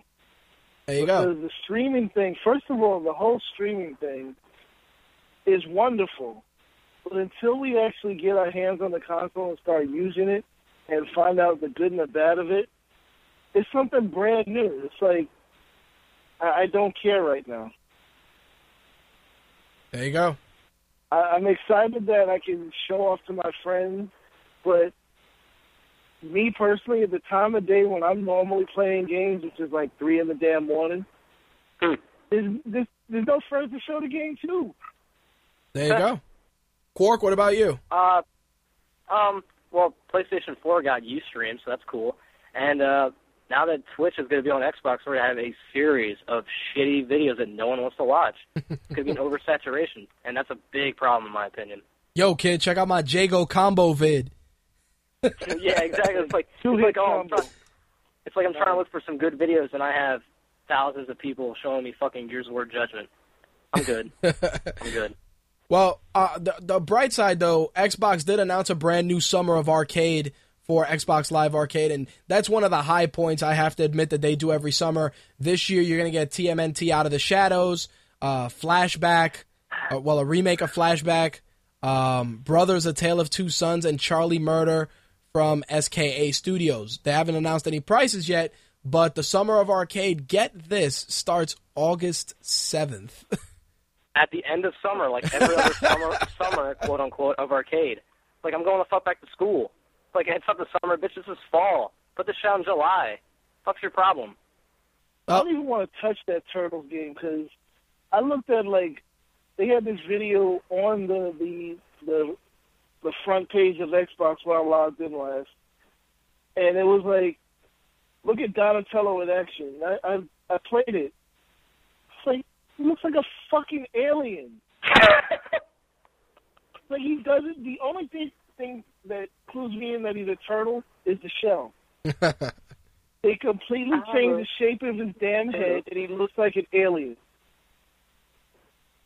Anybody who, is near a 360 right now, log in, and they should be at the bottom. It'll say, like, TMNT Donatello in action. And tell me he doesn't look like a fucking alien. He doesn't even look like the version of the turtle on the current cartoon. It pains me to say... love being a turtle?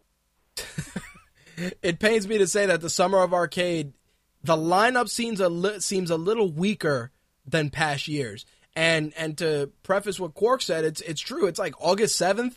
Like, you should be releasing that, starting July 21st. Or starting June 21st. And then through July and into August. You don't got to release each game every week, but just start it when summer starts, because it's true. School goes back in session usually within the second and third weeks of August. You're going to lose the entire market that should be buying those titles. The best summer that Xbox 360 had in terms of, free online gaming was, I think it was 2. Was it 2 or was it 3? I think it was 3 years ago when they had 1 versus 100. I was about to say that. 1 versus 100 was Everybody insane. was online with that shit. We'd have entire lobbies full of people with 1 versus 100, because I remember that shit. Slick would be winning all the points and shit. People get all mad. Yeah, people were mad because I won like 10,000 Xbox Live points or something. It was like $100 worth of points or something like that. Yep. Still, it's no big deal. I mean, that's the kind of stuff that. But they're like, yeah, we're gonna give you TMNT and then a remake and then some other stuff. It's like, yeah, I don't know about that. But in Europe, they gave away a car on 1 versus 100. I do remember that. That was pretty awesome in its own. I will say though that the thing that gets me out of all this stuff from E3 is just some of the stuff that were announced, and I'm just gonna bounce a couple of titles because otherwise we're gonna go into 3 a.m. doing this. New Star Wars Battlefront, obviously as part of EA's deal with Disney, got shown off it's being produced by DICE using the new Frostbite 3 engine. I'll start with Quark because I know he plays a lot of FPS. What do you think? New Star Wars Battlefront. I personally hated the first 2. Shocker. But I think that will be fucking bonkers. Considering the Battlefield 3, was it Battlefield 3 or 4 that they showed off at E3? I believe it was Battlefield 4. Where I had the skyscraper falling down. If they use that technology, this is going to be a problem. Well, it concerns me because, EA has... They're not exactly loved by gamers on certain fronts. I think that while Star Wars Battlefront is a welcome return of a classic franchise, I have an inkling that EA is going to find a way to fuck it up. I don't think they will, because people like to say, "Oh, EA, they're so terrible." They made they made Mass Effect. Well, not them personally, but they published Mass Effect. They published Brutal Legend. They've had a lot of good games under the belt. People just like to crap on them because they had online passes. And considering that's gone, I think it'll be fine, considering DICE is making it and they have a pretty good track record. I only shit on EA because of their sports titles and their lousy roster updates, but that's a separate story. Well, they suck. Slick, brand new Walking Dead from Telltale Games was announced, DLC style. It's going to be also released on the Vita, so you'll be able to play it on the Vita and, of course, on any of the new consoles. It's going to be $4.99 DLC for Season 1, and, the crazy thing with this Walking Dead game from Telltale is that it came quietly under the radar and everybody just fell in love with it? It's very good storytelling. Some of the gameplay is a little bit wonky. Like, I remember when I played the first episode, there was one part where there was this girl in a motel room, and there were zombies banging on the door, and you had to get to her. That shit took me forever because I knew what to do, but to select the right chain of events was a pain in the ass. I mean, they just need to work on that aspect of it, and it'll be fine.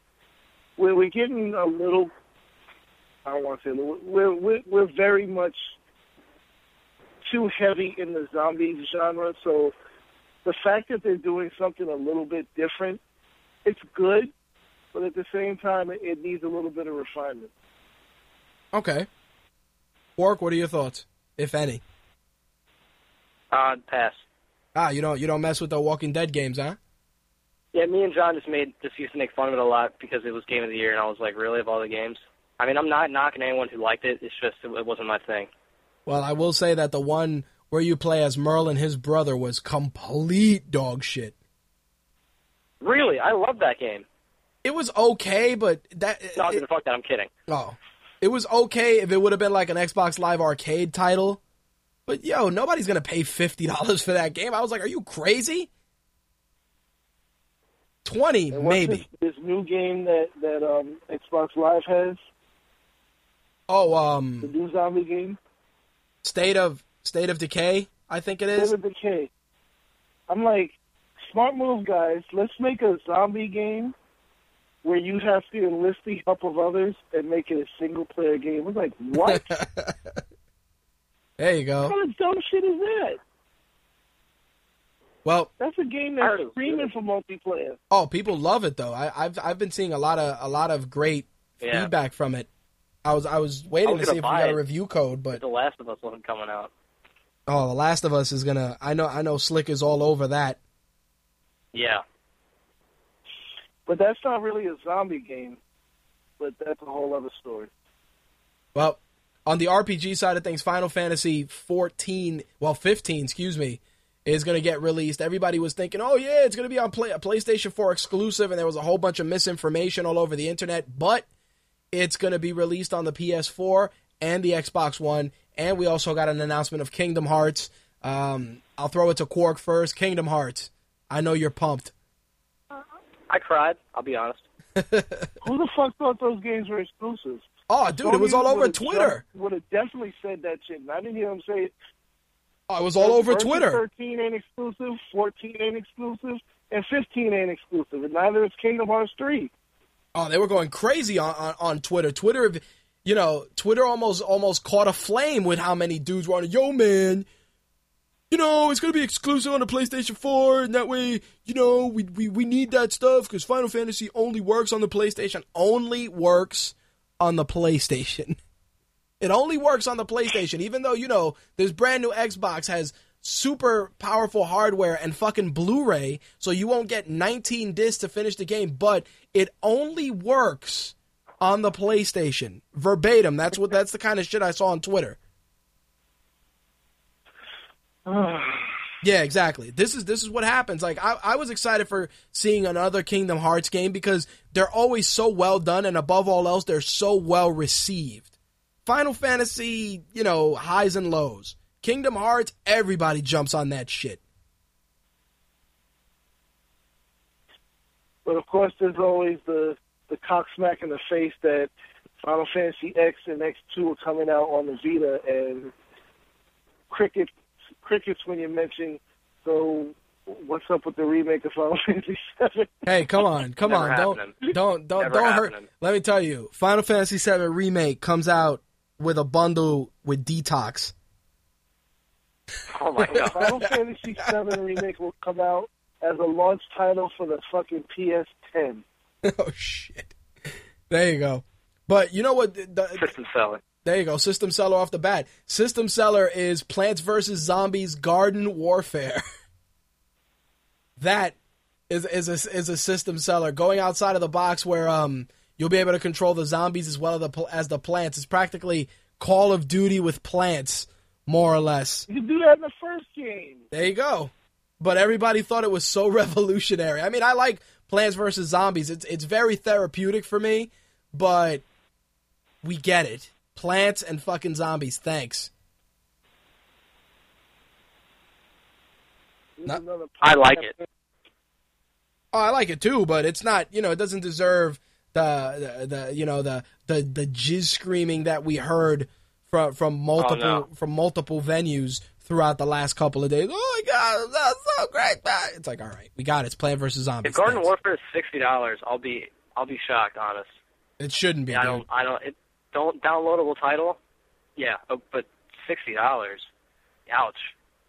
Well, the other giant announcement was a brand new Pac-Man.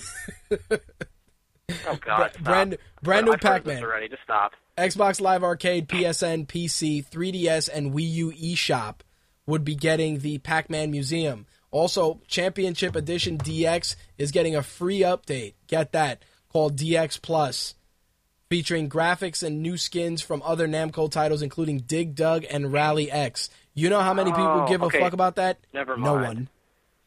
I thought you were talking about that Pac-Man brawler that's coming out soonish. No, because I saw. Okay, good. Thank God. I saw screenshots of that, and I'm like, yeah, no. But I did want to talk about this. Shuhei Yoshida from Sony, he did an interview with Computer and Video Games about the PlayStation 4 shelf life that he expects the system to have. He said that the PlayStation 4 shelf life that they're shooting for is for a minimum of 10 years. He said, I would say the same or similar because the PS4 has an incredible amount of RAM, and I don't think launch titles need that 8 gigs of RAM to start. So there's plenty of room for growth in regards to game content and system features. In the middle of the PS3, we really hit the limit of what we could do on the system side. We wanted to add cross-game voice chat that many people asked us about, but we had no room in the system memory at all to add it. So the PS4's enlarged, very fast memory allows us in the future to improve and add more new features.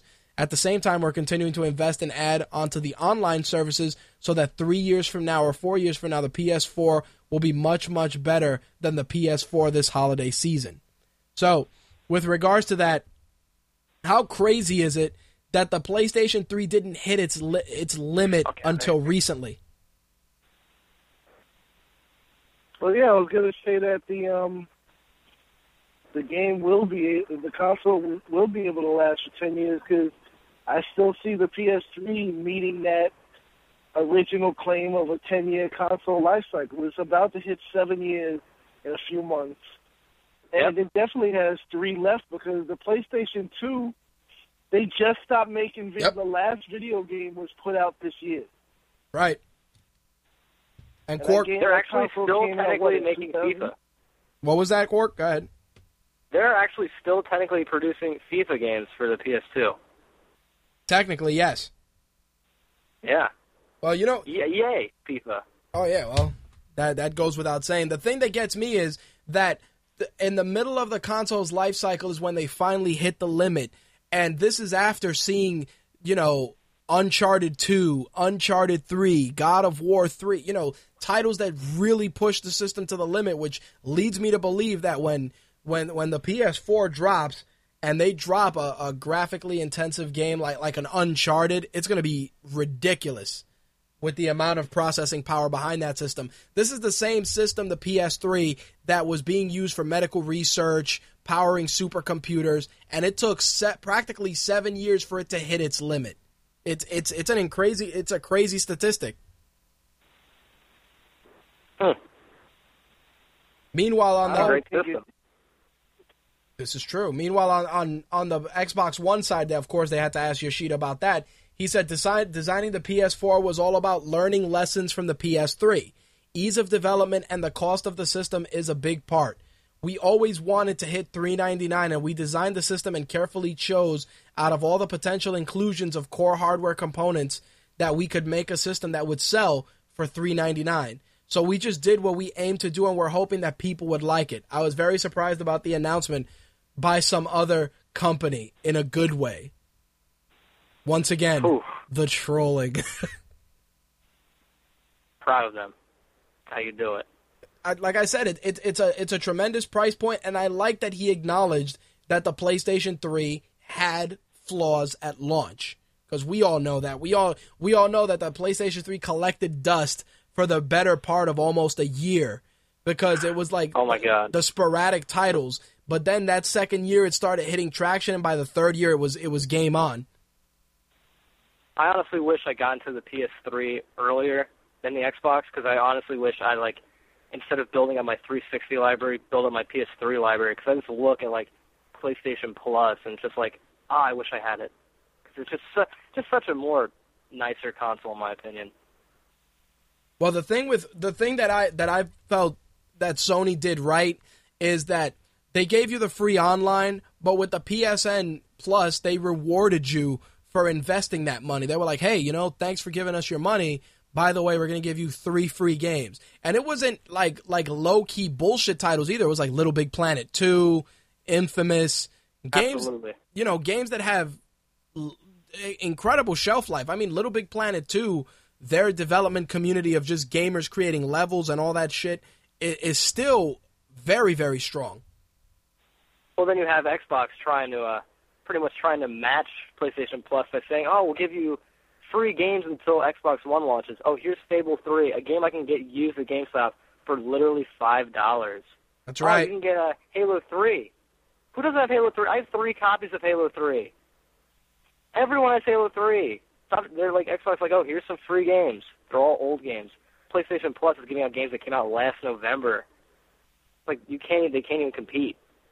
Well, and then Xbox is going to start copying Little Big Planet. What's that new game that's coming out? Oh, man, God. Project something. Starts with an R, I think.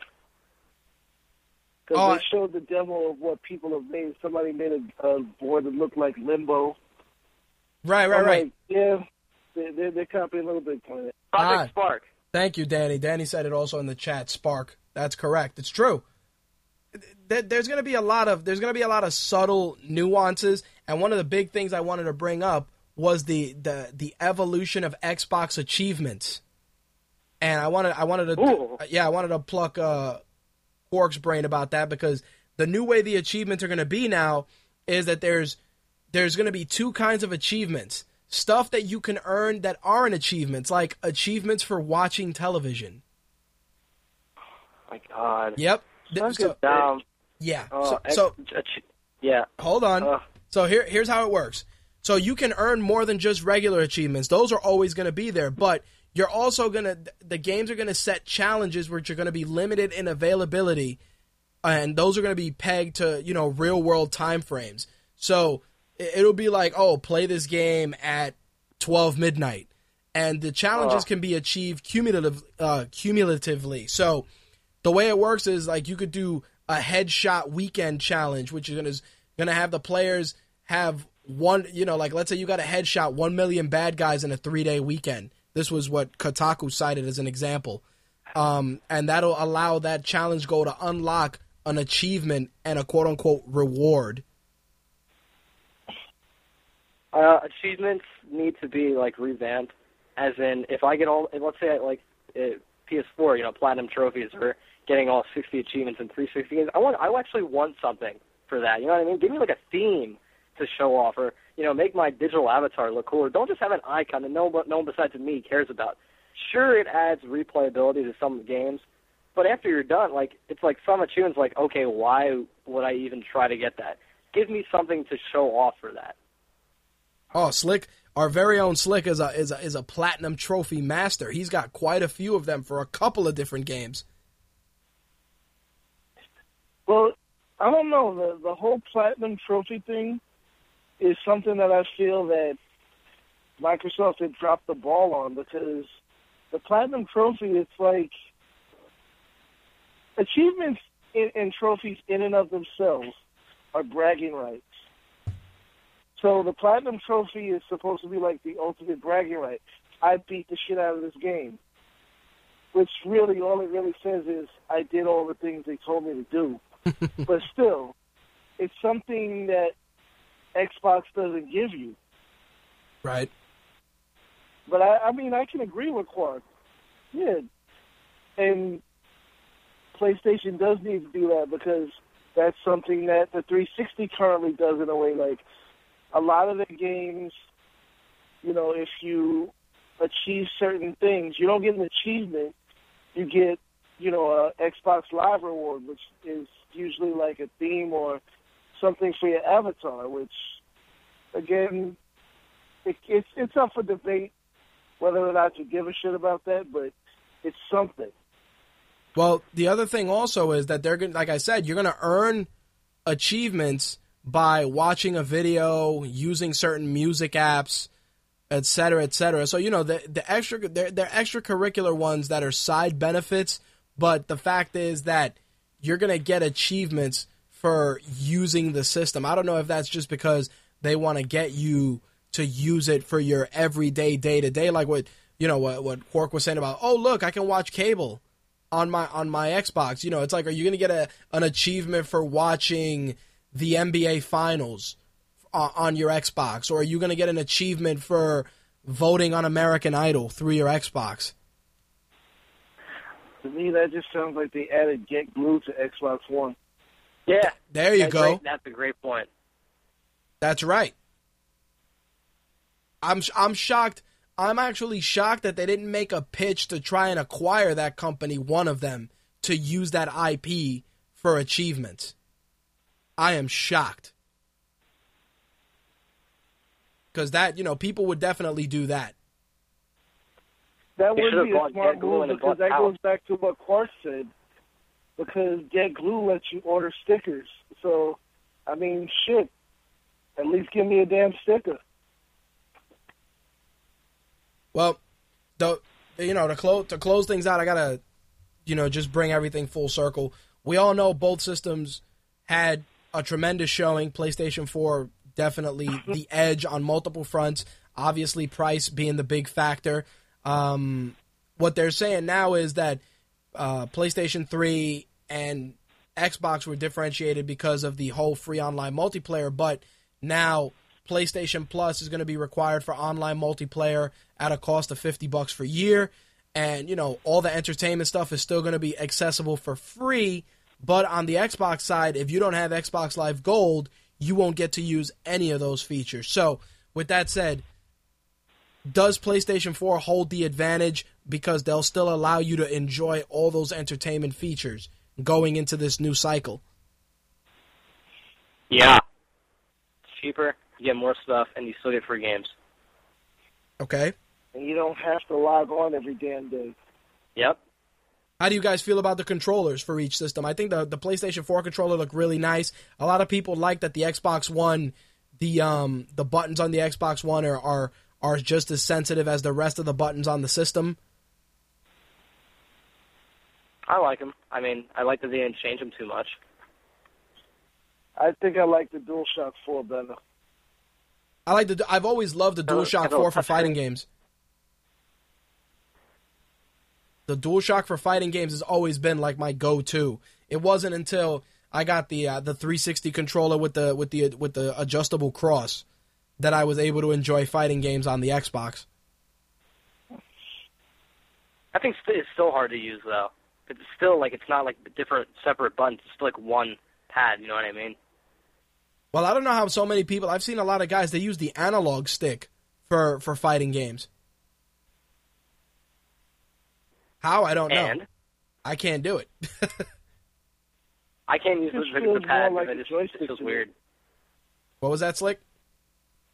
Feels more like a joystick to me. When I play a fighting game, I literally switch back and forth. Well, the last thing I wanted to bring up is social interact. The social aspect. Obviously, Sony's bridging the gap using a lot of social stuff. Facebook, Twitter, all that, and just allowing your system to be a more social experience where you can have, one of your friends hop in and help you out on a level, etc. Xbox is more multimedia home theater and less social. Do you think that's going to hurt them in the long run, or you guys think that Sony's doing it right by using so much more of the social aspect to get gamers involved? Sony's doing it right in the sense that they realized that they had to step up the social aspect of PSN because it wasn't holding a candle to Xbox Live. But what Microsoft is doing, it doesn't really mean that they have less of a social aspect.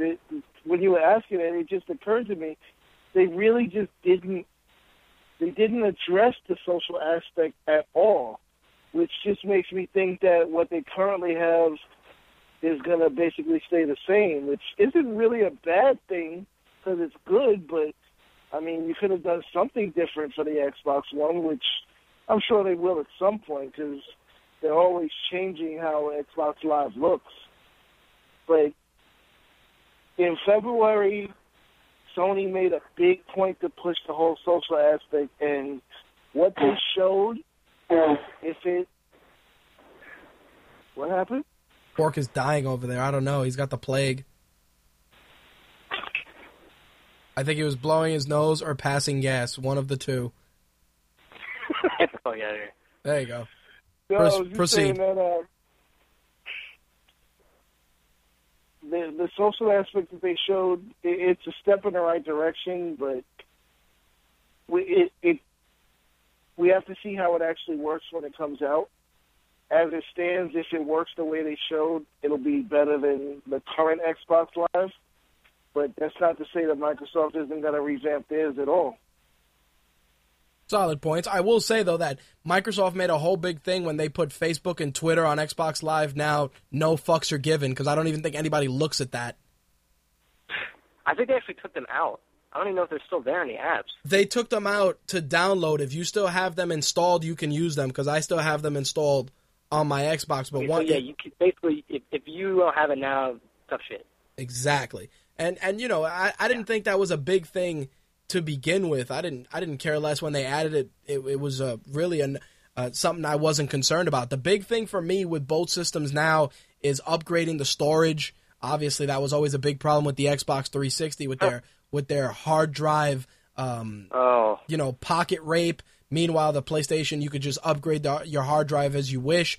Both systems are going to come out of the gate with 500 gigs of storage, and they will allow you to attach external storage. On the Sony side, they haven't fully confirmed it, but I'm sure they will. But you're going to be able to upgrade the hard drive either way. Meanwhile, on the Xbox One, they will allow USB external storage. I read something earlier today that the PS4 will be like the PS3, that you can swap out the hard drive. Okay. Go ahead, Quark, you were going to say? But the problem with the Xbox is they've already said about, like, mandatory installing of games. Yep. Like, you know how quick this is going to eat up your hard drive? Oh, that 500 gigs will be gone. Yeah, I mean, after that, and then you can't even replace your hard drive. Wait, are you going to have a USB stick per game? Like, I don't see that working out exactly very well. Probably a 1 terabyte or 500 gig external hard drive is probably what they're going to let you rock with. Why didn't they give you a terabyte hard drive? You know what I mean? We're living in a day and age you're going to have a 500 gigabyte hard drive. Why not go a terabyte? And terabytes are cheap. You can get a terabyte for under $100. Yeah, especially if you're costing me $100 more. Hey, we got double the hard drive space. With the mandatory install, Xbox One should have come with at least a terabyte of storage. Yep, I can agree to that. The thing with that, though, is we don't know if the PlayStation also has mandatory installations. I wouldn't doubt if they would have to. Again, you can change your hard drives out. According to a chart on Gizmodo, mandatory game installs, that says no for PlayStation 4. It's like confusing me. If they're both using, like, Blu-ray discs, and they're both, like, if they're both using Blu-rays, why isn't there installations? I don't know. But again, this chart, I was looking at Gizmodo's chart. They have it listed as no, but I'm sure they'll give you the option to install. I mean, I don't install too many games on my PlayStation 3 now, as it is. So, I mean, they'll probably give you the option. Xbox One is looking to make it mandatory, which, you know, whatever. The one spec that I'm very pumped about on the PlayStation side is that it is not region locked. Huh. So that I'm actually looking forward to, because, you know, sometimes Japan gets some really awesome games. So it'll be cool if you can pick up the imports and enjoy them on your PlayStation 4 without any sort of mods or having to buy a Japanese system. So basically, you're saying for your birthday, you want the what do you call it? The Rosetta Stone for Japanese? No, but I own a lot of Japanese fighting games, And it was always one of the things I enjoyed because in Japan they get so many great games that they don't see the light of day here for whatever reason. I mean, remember the whole big thing with Tatsunoko versus Capcom when it finally came out here on the Wii, and how you can't even buy that game now because they pulled it because of a license. Meanwhile, if you have a Japanese system, awesome. you can bag it fairly easy, you know? Game's God tier. Hell I'm yeah. glad I bought it then. Yep, you can't buy Yeah, it. I It's do like like that game. it is crazy. Like I've seen resale values for that game on eBay in the hundreds. Do you want me to can't pick find it up from my GameStop for $20 for you? Because they have them. I don't need it, dude. I don't have the Wii anymore. I sold that shit. Oh man, because you're gonna buy a Wii U. You're right. It's okay. Well, I was at Well, the time. I was at the. You know what it was? The Wii system I had was a paperweight. I only played the sports the sports games. I used Wii Fit and Mario. That was it. And then after a while, it's like, all right, nothing else really good came out. Oh, and Muramasa and Muramasa probably was the only other one, and Travis Touchdown. That was it. Great game. Yeah. Other than that, What it do you collected think dust. about the... Good. No, go ahead, Slick. I was done. I was saying, what do you think about the new Mario going back to the whole Super Mario Brothers 2 style of using 4 different characters? I actually like it. I think it'll be good to get people to play as some of the other characters. I mean, I used to love playing Super Mario 2 with Toad and the princess. I didn't even use Mario or Luigi and his stupid basically. running legs. His fucking jump pissed me off. It was Toad and the princess through all of Super Mario 2. Basically. There you go. Doki Doki Panic, son. Oh yeah, Doki Doki Panic. Yeah, there you go. Well, I think that covers up everything I needed to go over for E3. Just to close things out, you guys have anything else to add? Slick, anything? I'm pissed that they pushed back the date on the Wonderful 101 again. It's like the third delay on Really? that game. Was that supposed to be a It launch was title? supposed to come out in July. Yes, it was supposed to be a launch title. It's supposed to come out in July, and now it's supposed to come out in September. And then people are pissed now that they've seen it that Bayonetta 2 is a Wii U exclusive. I was pissed about that. People want to bitch, but it's like that game when it came out, Nintendo didn't give them the money, so stop crying. I liked the first Yeah, what do you Bayonetta. call it? I had a good time with that game. It was a guilty pleasure, you know. Well, she's cut her hair now. I know. So On that Bush flag.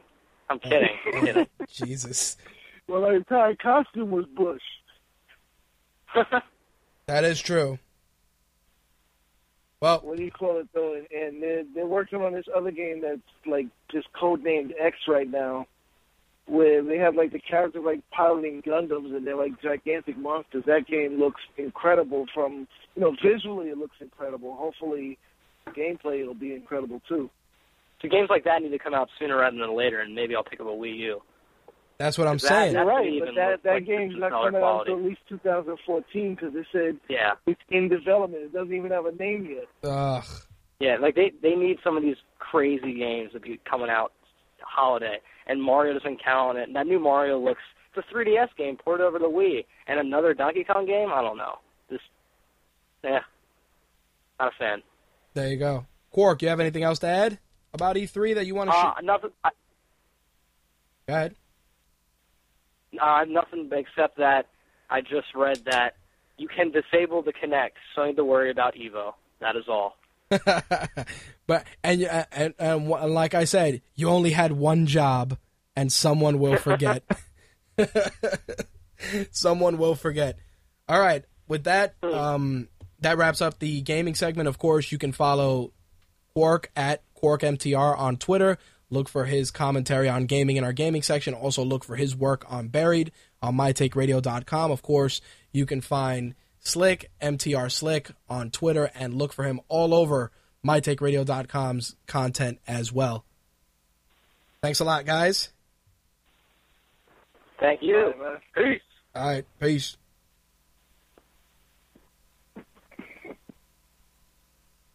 All right, so Bork and Slick definitely gave me a solid assist with the gaming this week because the E3 shit, it was making my head spin because we had so much stuff to do. But, Danny, why you got to do that? Hadonejob.com. Why? Now I'm going to waste my time reading that all day. Anyway, that concludes our gaming for this week. We have some entertainment news we got to discuss, including some What the Fuck movie news. It is now 1:30 in the morning, Eastern Standard Time. Just a quick reminder for those that are listening to the show on Blog Talk Radio, the feed there ceases at 2 a.m., but you can still listen to it via our Mixlr feed and by going to the Listen tab on mytakeradio.com. All right, let's talk entertainment.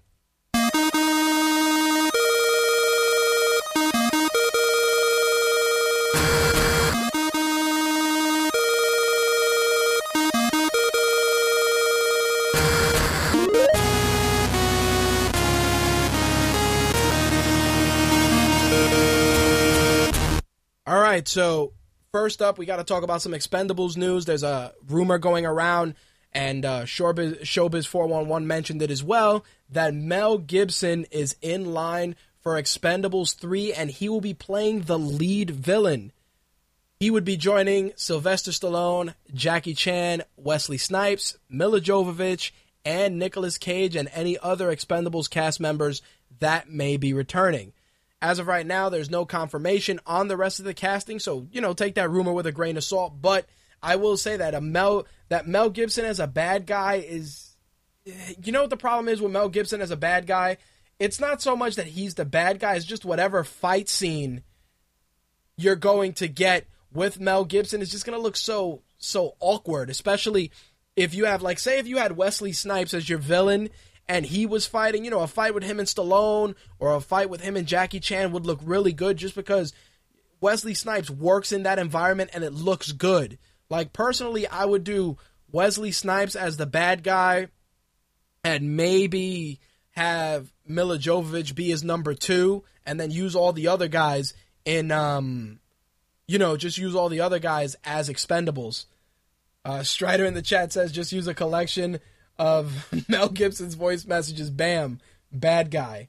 It's true, but I'm looking at it from the final battle standpoint. Think about when Van Damme at the end of Expendables 2 fought Stallone, how out of place Stallone looked against Van Damme, because when you look at it, Van Damme's finesse just looked leaps and bounds ahead of just Stallone running around, I'm gonna kill you,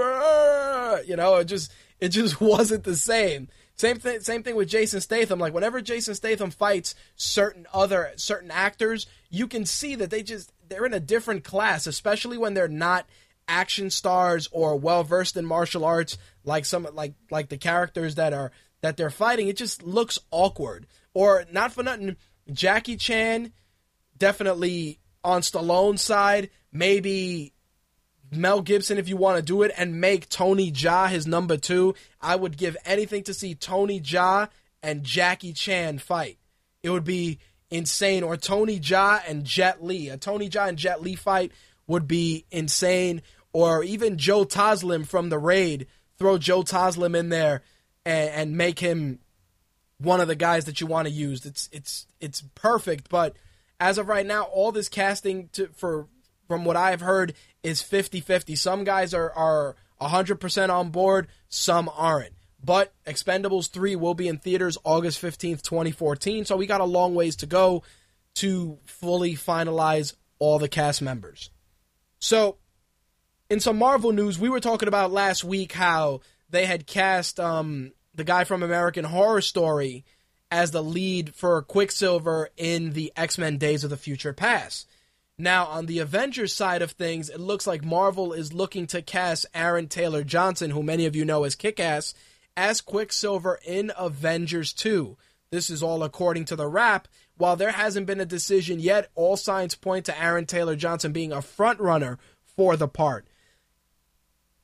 I think Aaron Taylor Johnson would be interesting to see as Quicksilver. I'm not sure he'd be the guy that I would think would pull off the whole pompous jackass that Quicksilver is, but you never know. Aaron Taylor Johnson has surprised me as it is, and who knows? I think adding a guy who's already had some work in the superhero genre under his belt into a film like The Avengers will do nothing but really raise his stock in Hollywood. I don't know what they're going to do with regards to Scarlet Witch, because they were looking at Saoirse Ronan, who is the actress that Joss Whedon has had an eye on for quite some time as Scarlet Witch, but I think she might be a little too young, in my opinion, to play Scarlet Witch. You want definitely a younger girl, but definitely a girl who looks close enough in age to Quicksilver that it works. I think she looks a little too pixie-ish, a little too young in my opinion, but as of right now, like I said, the casting for both those characters isn't 100% confirmed, but Avengers 2 drops summer 2015, so we'll see what they're going to do with regards to that casting, and I'm sure we'll know sooner rather than later. On the box office side of things, it should come as no surprise that The Purge was number one at the box office this past weekend, earning $36.4 million. Fast 6 was number 2, earning $19.8 million, bringing its U.S. totals to $202.9 million. Now You See Me was number 3. The Internship was number 4. I can't even believe that people spent money on that turd of a movie. $18.1 million. Epic was number 5. Star Trek Into Darkness was 6. After Earth was 7. The Hangover Part 3 was 8. Iron Man 3 was 9, earning $5.7 million, bringing its totals to $394.3 million. The Great Gatsby was number 10. I will tell you this. The Purge can enjoy its run of the box office this past weekend because it's going to be purged out of the number 1 spot by the Man of Steel, which is just going to come in there and pretty much, I guarantee you, would obliterate the box office this weekend. I'm figuring at least an easy $80 million run with midnight showings combined with the Friday, Saturday, and Sunday numbers. I'm seeing at least 80 million, maybe 90 at best. So we'll see what happens. Like I said, one of us or all of us at some point are going to see the Man of Steel this weekend, so be on the lookout for a review on mytakeradio.com. Production for Hercules starring The Rock is already in full effect, filming in Budapest, Hungary. The film is scheduled to come out July 25th, 2014. The Rock has actually released some pictures on his Instagram. And, basically the way they're going to go with this film is they're going to use the graphic novel Hercules, The Thracian Wars, and they're going to use that as, a bit of a revisionist take on the myth, and there's going to be a bit more of a grounded approach to it. Everybody knows, this film is going to utilize a story that takes place after Hercules completed his labors. It's going to be good to see how well audiences react to this. I mean, like I said, the pictures The Rock put up look really cool, but then we also got that other Hercules films coming out. So I think the Rock film has a better cast, and I think it's just going to have better production where people are going to jump all over it. Not 100% sold on Brett Ratner directing the film, but The Rock hasn't disappointed thus far with his film, so we'll see how he fares with Hercules in 2014. So I'd say about 6 months back, we were talking about the chance for them to go with a sequel for Top Gun. But, of course, after the death of Tony Scott, things got very, very quiet. Well, it seems that those rumors are once again running rampant that we will get a second Top Gun movie with Tom Cruise being involved. Hopefully, as of right now, Paramount is interested in making it, and Tom Cruise is interested as well, but they haven't really come to terms with bringing it together. For me, I think, hopefully it's good. I think that the whole Top Gun thing, it was enjoyable for what it was. Does it warrant a sequel? No. And if you're going to do one, it's going to require a lot of special effects and a solid story to grab people and get them to invest money into this film. Because when you watch a movie like Top Gun now, you're like, all right, it was okay. But let's be honest, and I direct this to the chat. If Top Gun, the first film, came out now in theaters, would you run to the theater to see it?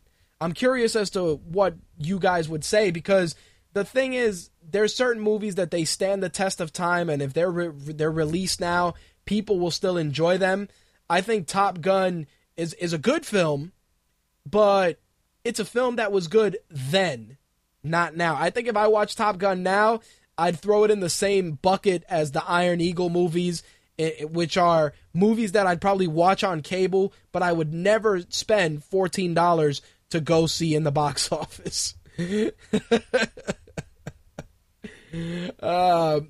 of the GFQ members, 8562, just dropped a nice nugget of info with regards to Top Gun. You know, it's funny, and I can only think of the Tarantino skit with regards to Top Gun, and if you're curious, just look up Quentin Tarantino talks about Top Gun. Slick, if you'd be a dear, kindly share that in the chat if you get a chance, just so people can appreciate it.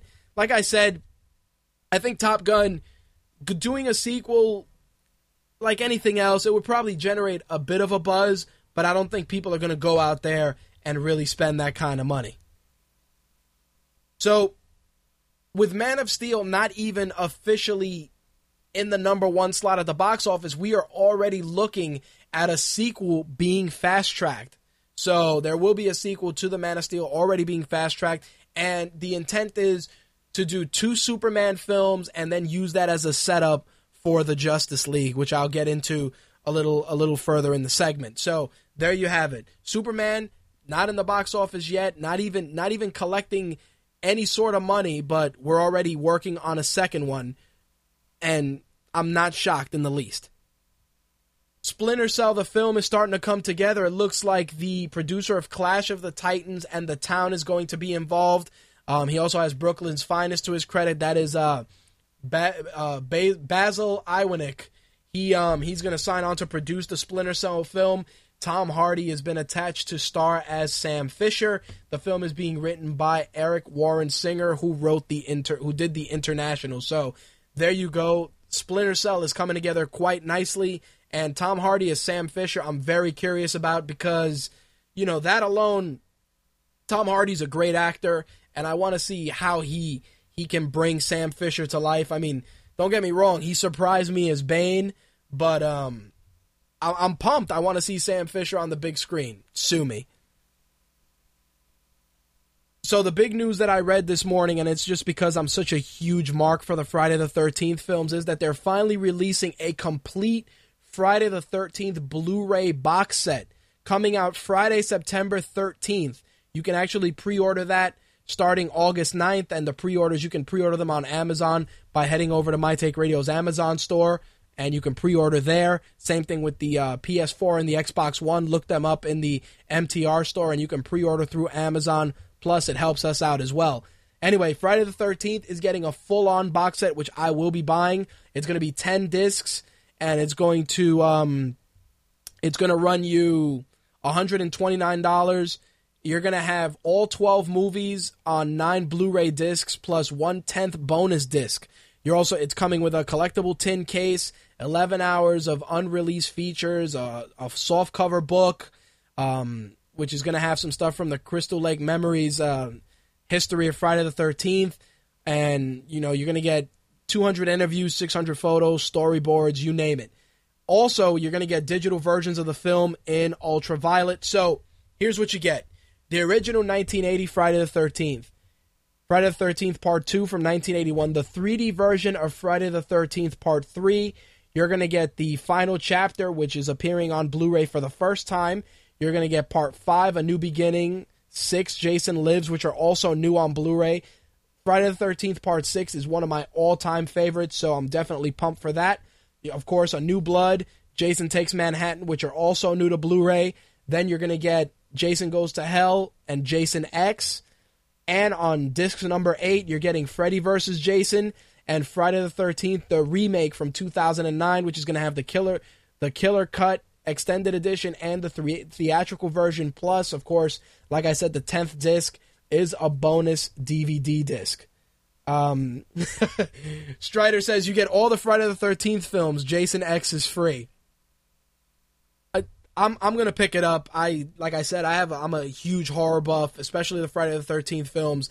Part 1 being one of my favorites. Nothing beats Jason's mother just going out there and stabbing you for 90 some odd minutes plus. Nothing beats Jason's mother talking in his voice like a psychopath, which was fantastic all its own. But like I said, the biggest get for me is Part 6, which I still own on DVD. I actually bought that by itself because I was such a huge fan of that one, and I'm super excited to see that on Blu-ray. Like I said, $129 it's going to be. You can pre-order it August 9th, and you can grab them all on Blu-ray. So, Michael Bay's in the movie segment this week, our entertainment segment, I should say, because besides Transformers and Pain and Gain and Ninja Turtles, Michael Bay wants to try his hand at Ghost Recon.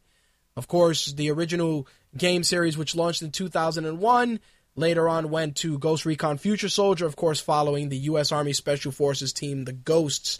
Michael Bay is looking to develop it with Warner Brothers, and as of right now, it's not 100% confirmed, but if he does do it, he will do it after he completes Transformers 4. I see Strider is dying in the chat room. He's doing a Darth Vader, no! I'm sorry, Strider, but Michael Bay did express interest in tackling Ghost Recon. I'm sorry, dude. I'm sorry. Strider's just dying in the chat room, and I feel terrible, but I don't know. I mean, in terms of just blowing shit up and making it look cool, he might do a good job. In terms of it being a good story, yeah, the jury's still out on that. Slick is going to love to know that Teen Titans Go is returning for its second season. TV Guide reported that the show is the top animated show on Tuesday nights. The show, of course, features the voice cast of the original Teen Titans, including, Scott Menville, Hynden Walsh, Tara Strong, Greg Sipes, and Carrie Payton, of course, doing Teen Titans Go. And it is getting a second season, so props to them for that. In some G.I. Joe news, John Chu has pretty much signed the dotted line to return to direct G.I. Joe 3. Of course, G.I. Joe Retaliation brought in The Rock and Bruce Willis, made a shit ton of money, and while it wasn't super great, it definitely was leaps and bounds better than the first G.I. Joe film. I think G.I. Joe 2 was enjoyable for what it was. It made a ton of money. It made $365 million worldwide after the March release, so definitely some positive buzz there. I mean, they really did some really cool stuff with Storm Shadow and Snake Eyes, which I liked. I like seeing Firefly there. Not sure how I feel about, some of the other stuff they did, like I said, leaving Destro and the Baroness out. But other than that, and a couple of other small gripes, which you can read in my review of the film, it was all right. I enjoyed it. So we'll see what happens with G.I. Joe 3 and if The Rock is going to return for that. But considering the payday that he got and the amount of money the film made, I'm sure The Rock will be returning. Simple as that. So here is your what the fuck movie news of the entertainment segment for this week.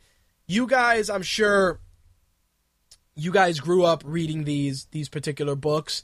And no, it's not Goosebumps. And no, it's not Are You Afraid of the Dark? Or, Wayside School is Falling Down, or Matilda, or James and the Giant Peach. Oh no. This is a deal to acquire the rights to Choose Your Own Adventure. I kid you not. Choose Your Own Adventure is getting the big screen treatment. The Hollywood Reporter put out an article saying that John Davis and John Fox of Davis Entertainment will be producing it, and Fox is hoping for a cross-platform 4-quadrant action-adventure franchise. Of course, if you grew up reading these books, basically, you'd start reading the first few chapters of the book, and then depending on what you want to do, you'd skip ahead a couple of pages and go with that course of action. Of course, doing that would lead to different fates, different endings, good or bad. And I remember reading these books when I was a kid.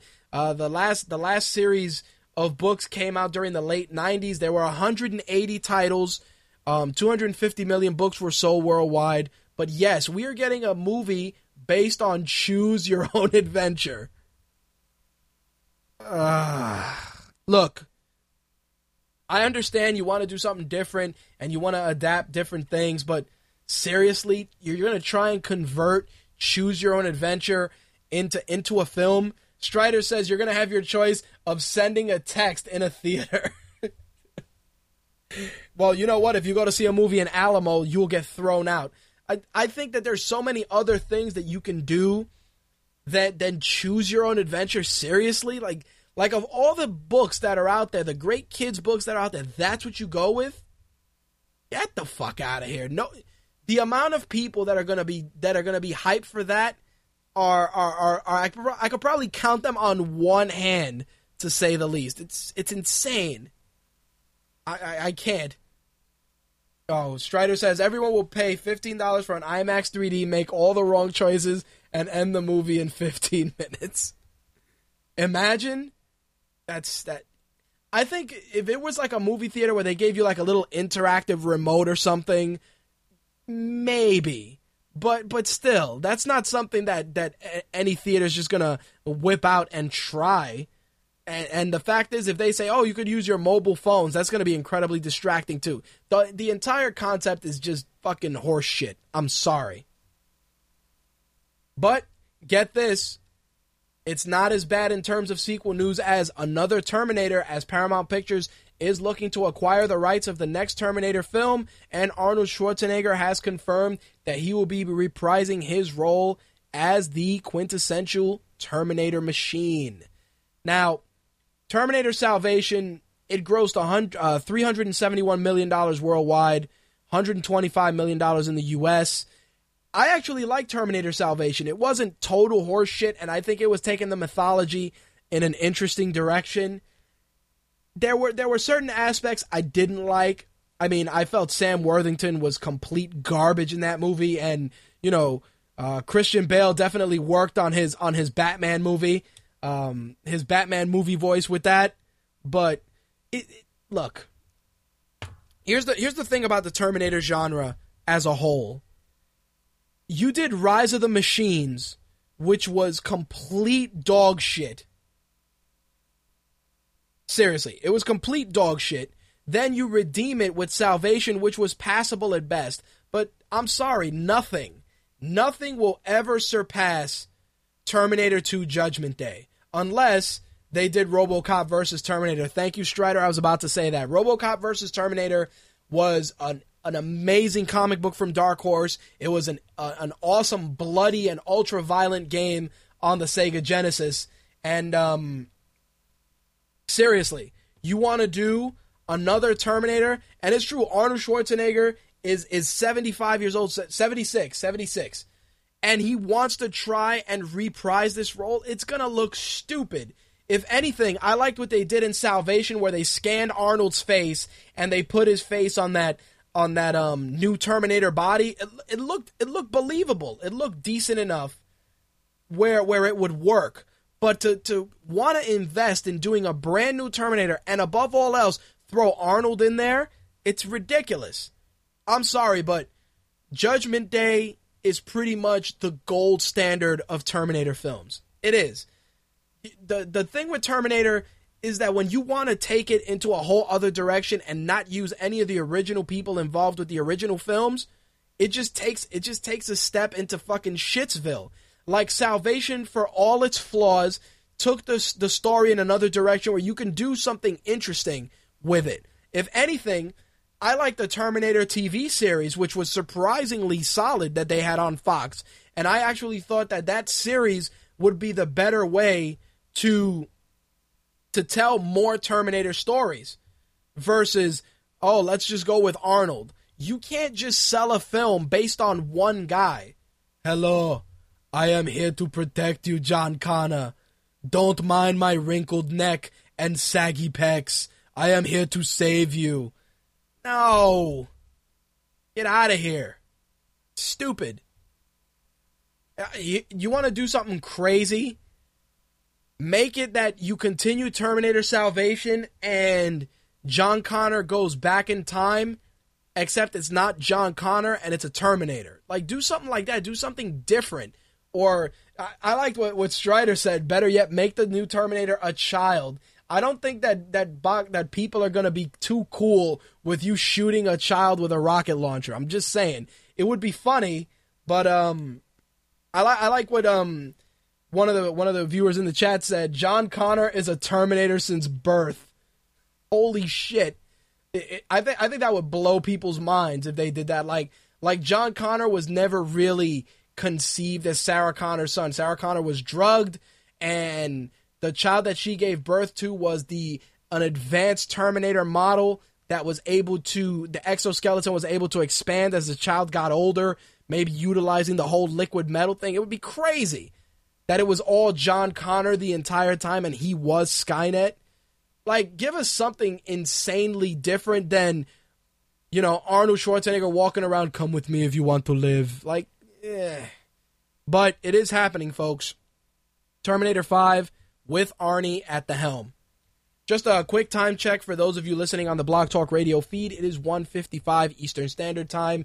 The Blog Talk Radio feed will cease broadcasting at 2 a.m., and you'll be able to still listen live via our Mixlr feed, which is in the Listen tab on mytakeradio.com, or the live feed on GFQ, gfqlive.tv.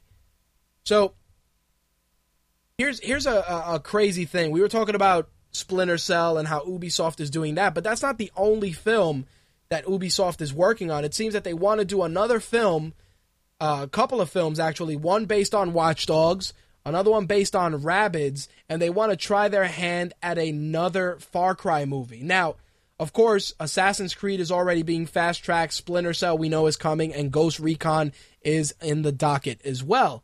Now, Far Cry, of course, and Rabbids are franchises we already know. But if you've watched anything on Netflix, you'll know that Far Cry was originally adapted into film by Uwe Boll. If you want to see a steaming, festering pile of shit that's just as shitty as House of the Dead, if not worse, look up Far Cry, directed by Uwe Boll on Netflix. Terrible. So, Ubisoft, realizing the error of their ways, wants to try their hand again at another Far Cry film, and I'd be interested to see how they fare and what they do, but the biggest film on my radar that they're working on is Assassin's Creed. That's what I want to see, especially with Michael Fassbender involved, and I'm curious to see how they're going to adapt it and where they're going to go. I mean, are you going to go Altair, or are you going to go Ezio Auditore, or, we're going to get a mixture of both, maybe somebody new? I'm definitely curious, especially because I'm a huge fan of the Assassin's Creed franchise, so we'll see how that translates to film. Last but not least, like I mentioned earlier in the segment, David Goyer did an interview with Bleeding Cool with regards to how the Man of Steel universe can fit within Justice League and the concept of a shared DC universe. He said, "It is our intention that in the success of this film, that there would be zero issue in utilizing a shared universe dynamic. In our world, the Man of Steel world, Zack has gone on record saying that we're implying that there are other superheroes. But I don't know that they've come forward yet. The idea is that Superman is the first one," which they've borrowed from the Justice League books. "There might be people helping people but not in costumes, and that Superman comes forward and announces himself to the world. And him announcing himself, he also changes things."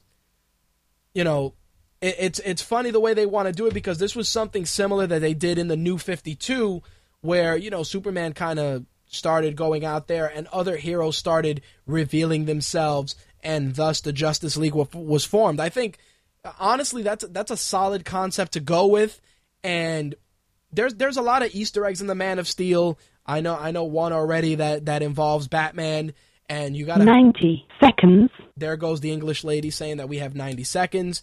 And I'm sure she's going to let me know when we have 10 seconds as well. If you're listening via the Blog Talk Radio feed, make sure to go to the Listen tab on mytakeradio.com. Anyway, as I was saying, the using Superman as the launch pad to create a Justice League film, I think it's a great concept. It's a solid idea. My only concern is that with the work that you've already done with the 60 seconds. We got it. Thanks. 60 seconds. Anyway, with the blueprint that was established already with the Dark Knight and those Batman films, I know that they'd love to continue with that Batman in the Justice League, but we already know that Christian Bale isn't doing it, and if he were to do it, it would require a shitload of money, and they'd have to do it sooner rather than later because he's not getting any younger. Now, I will say this. If Superman is your launch pad and you want to go into, you know, the whole Batman and Wonder Woman and bring all that together to do the Justice League, I have to say that you have to utilize the same dynamic for Batman that has already been established. You can't do, you know, you can't go from dark Batman to... 10 seconds. All right. You can't go from dark Batman to, Tim Burton Batman. You can't. You have to use that similar dynamic. I mean, what they've done with Superman and the Man of Steel and how they've utilized that is exactly what I'm saying. You took elements that made The Dark Knight a solid film, and you applied those elements to Superman, and from what I've been hearing, it's been incredibly successful. I mean, there are a dozen trailers on the web, and honestly, if you watch all the trailers, you probably have watched at least half of the movie, and I will say that what they did with Superman now is that they've made him more than just the big blue Boy Scout. They've added other dynamics and other aspects of his character and his persona, which are going to help make people give a damn about Superman. One of the biggest gripes from a lot of people that read comics who I'm friends with, that they always say is Superman's rogues gallery is shit, and Superman just isn't, he's a boring character outside of the fights that he has with his villains. And it's very interesting because there's a dynamic in the sense that there's a Clark Kent dynamic which is severely underutilized, and I think in the Man of Steel it's a little heavy-handed to some people, but I think that telling more about him as Clark Kent pretty much can shape the fabric of how he is as Superman. Not only that, but how he will be Clark Kent how he will react as Clark Kent going forward. Because that's the thing that is the worst part of a lot of Superman films. I mean, Christopher Reeve's version of Superman, there was an ample amount of Clark Kent goofiness, but there was also a fairly solid amount of Superman. And I think that the best storytelling with the Christopher Reeve Superman was when in Superman 2, when he gave up his powers and he was just trying to be normal and he got beat up by the guy in the diner. I really liked that because it really showed that even though he wanted to be human so badly, he still needed to be Superman. He needed both sides to feel balanced. And I really like that in the second film, and I think that's one of the things that will help the Superman movies going forward. You got to kind of play both sides. Like, obviously, him flying around and whooping General Zod's ass is pretty cool, and Lex Luthor, and people want to see Darkseid and Doomsday, and those, I mean, I shared some of those characters in the Superman article I wrote earlier this week, but the fact remains that if you want to use Man of Steel as your jump-off point for the other DC films, you got to take into consideration a lot of the basic foundations that were laid out by The Dark Knight. The Dark Knight and Batman Begins, those films, they not only grounded themselves in reality, but they used incredibly deep storytelling. And that's what you got to do. Honestly, Zack Snyder does the comics. Zack Snyder, Nolan, those guys, you need to do with them like Kevin Feige and those guys have done with Marvel, which is that you create a brain trust of Hollywood talent that knows how to treat your characters right.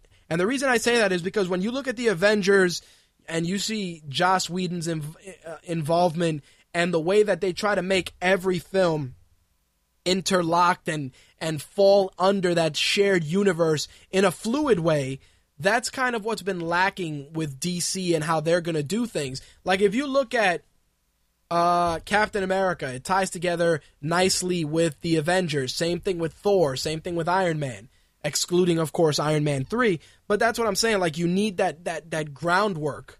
You need that groundwork to create all these other films and make people feel excited about them. Because honestly, if they had to do films leading up to the Justice League, I'd like to see a decent Wonder Woman movie.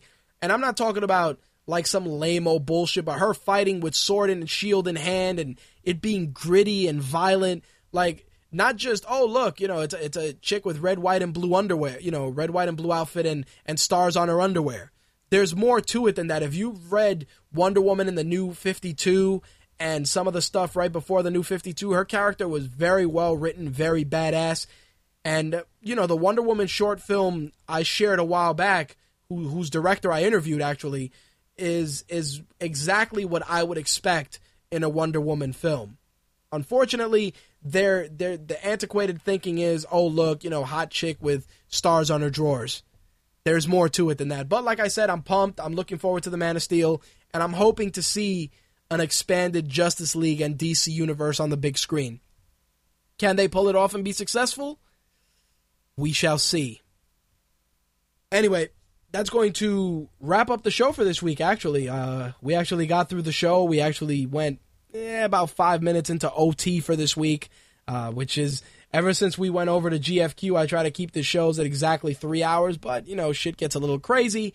We go over a little bit, but I'm sure Suncast doesn't mind. Anyway, let's take it home. You've just heard My Take Radio episode 188 for Thursday, June 13th, 2013. If you have any questions, concerns, or would like to be a guest on a future episode of My Take Radio, you can email me at mtrhost@mytakeradio.com. You can also hit up our feedback line, 347-815-0687. That's 347-815-0MTR. If you don't want your message played on air, please make sure to specify that when you leave that message. Last but not least, of course, you can find us on Twitter at My Take Radio. Become a fan on Facebook. Add us to your circle on Google+. And, of course, you can find us on Pinterest as well, and also on Vine and Instagram. So just look for Rich MTR on Instagram and Vine, and also, obviously, look for My Take Radio on Twitter and Google Plus as well. Last but not least, if you want the best MTR experience, you can pick up the My Take Radio app, available for $1.99 for your Android devices in the Amazon Android Marketplace and in iOS for iOS devices on iTunes. Right now, the latest bit of exclusive content is our interview with the crew from Punching the Walls of Reality. They are our newest guests for My Take Radio Behind the Mic. That interview should be live within a couple of hours, and you'll be able to access that first if you have the apps for your Android or iOS devices. Of course, you can always get My Take Radio via Stitcher, Blog Talk Radio, iTunes, and the Zune Marketplace. And, of course, you can listen to reruns on GFQ or on mytakeradio.com. I will ask that if you are getting the shows off of iTunes, please take a moment and rate the show. We'd really appreciate it. It gives us more exposure, introduces us to new audiences, and last but not least, gets us into that crucial and ever-important top 100 slot. All right. On behalf of myself, Quark, Slick, Jay Santee, who is running the fan page for Impact, and the rest of the MTR family, I bid you guys good evening. I'll catch you guys next week. Peace. That's all, folks. I'm rich, biatch. I think we're going to go out with Born of Ashes from the Heroes and Villains soundtrack, available in ocremix.org.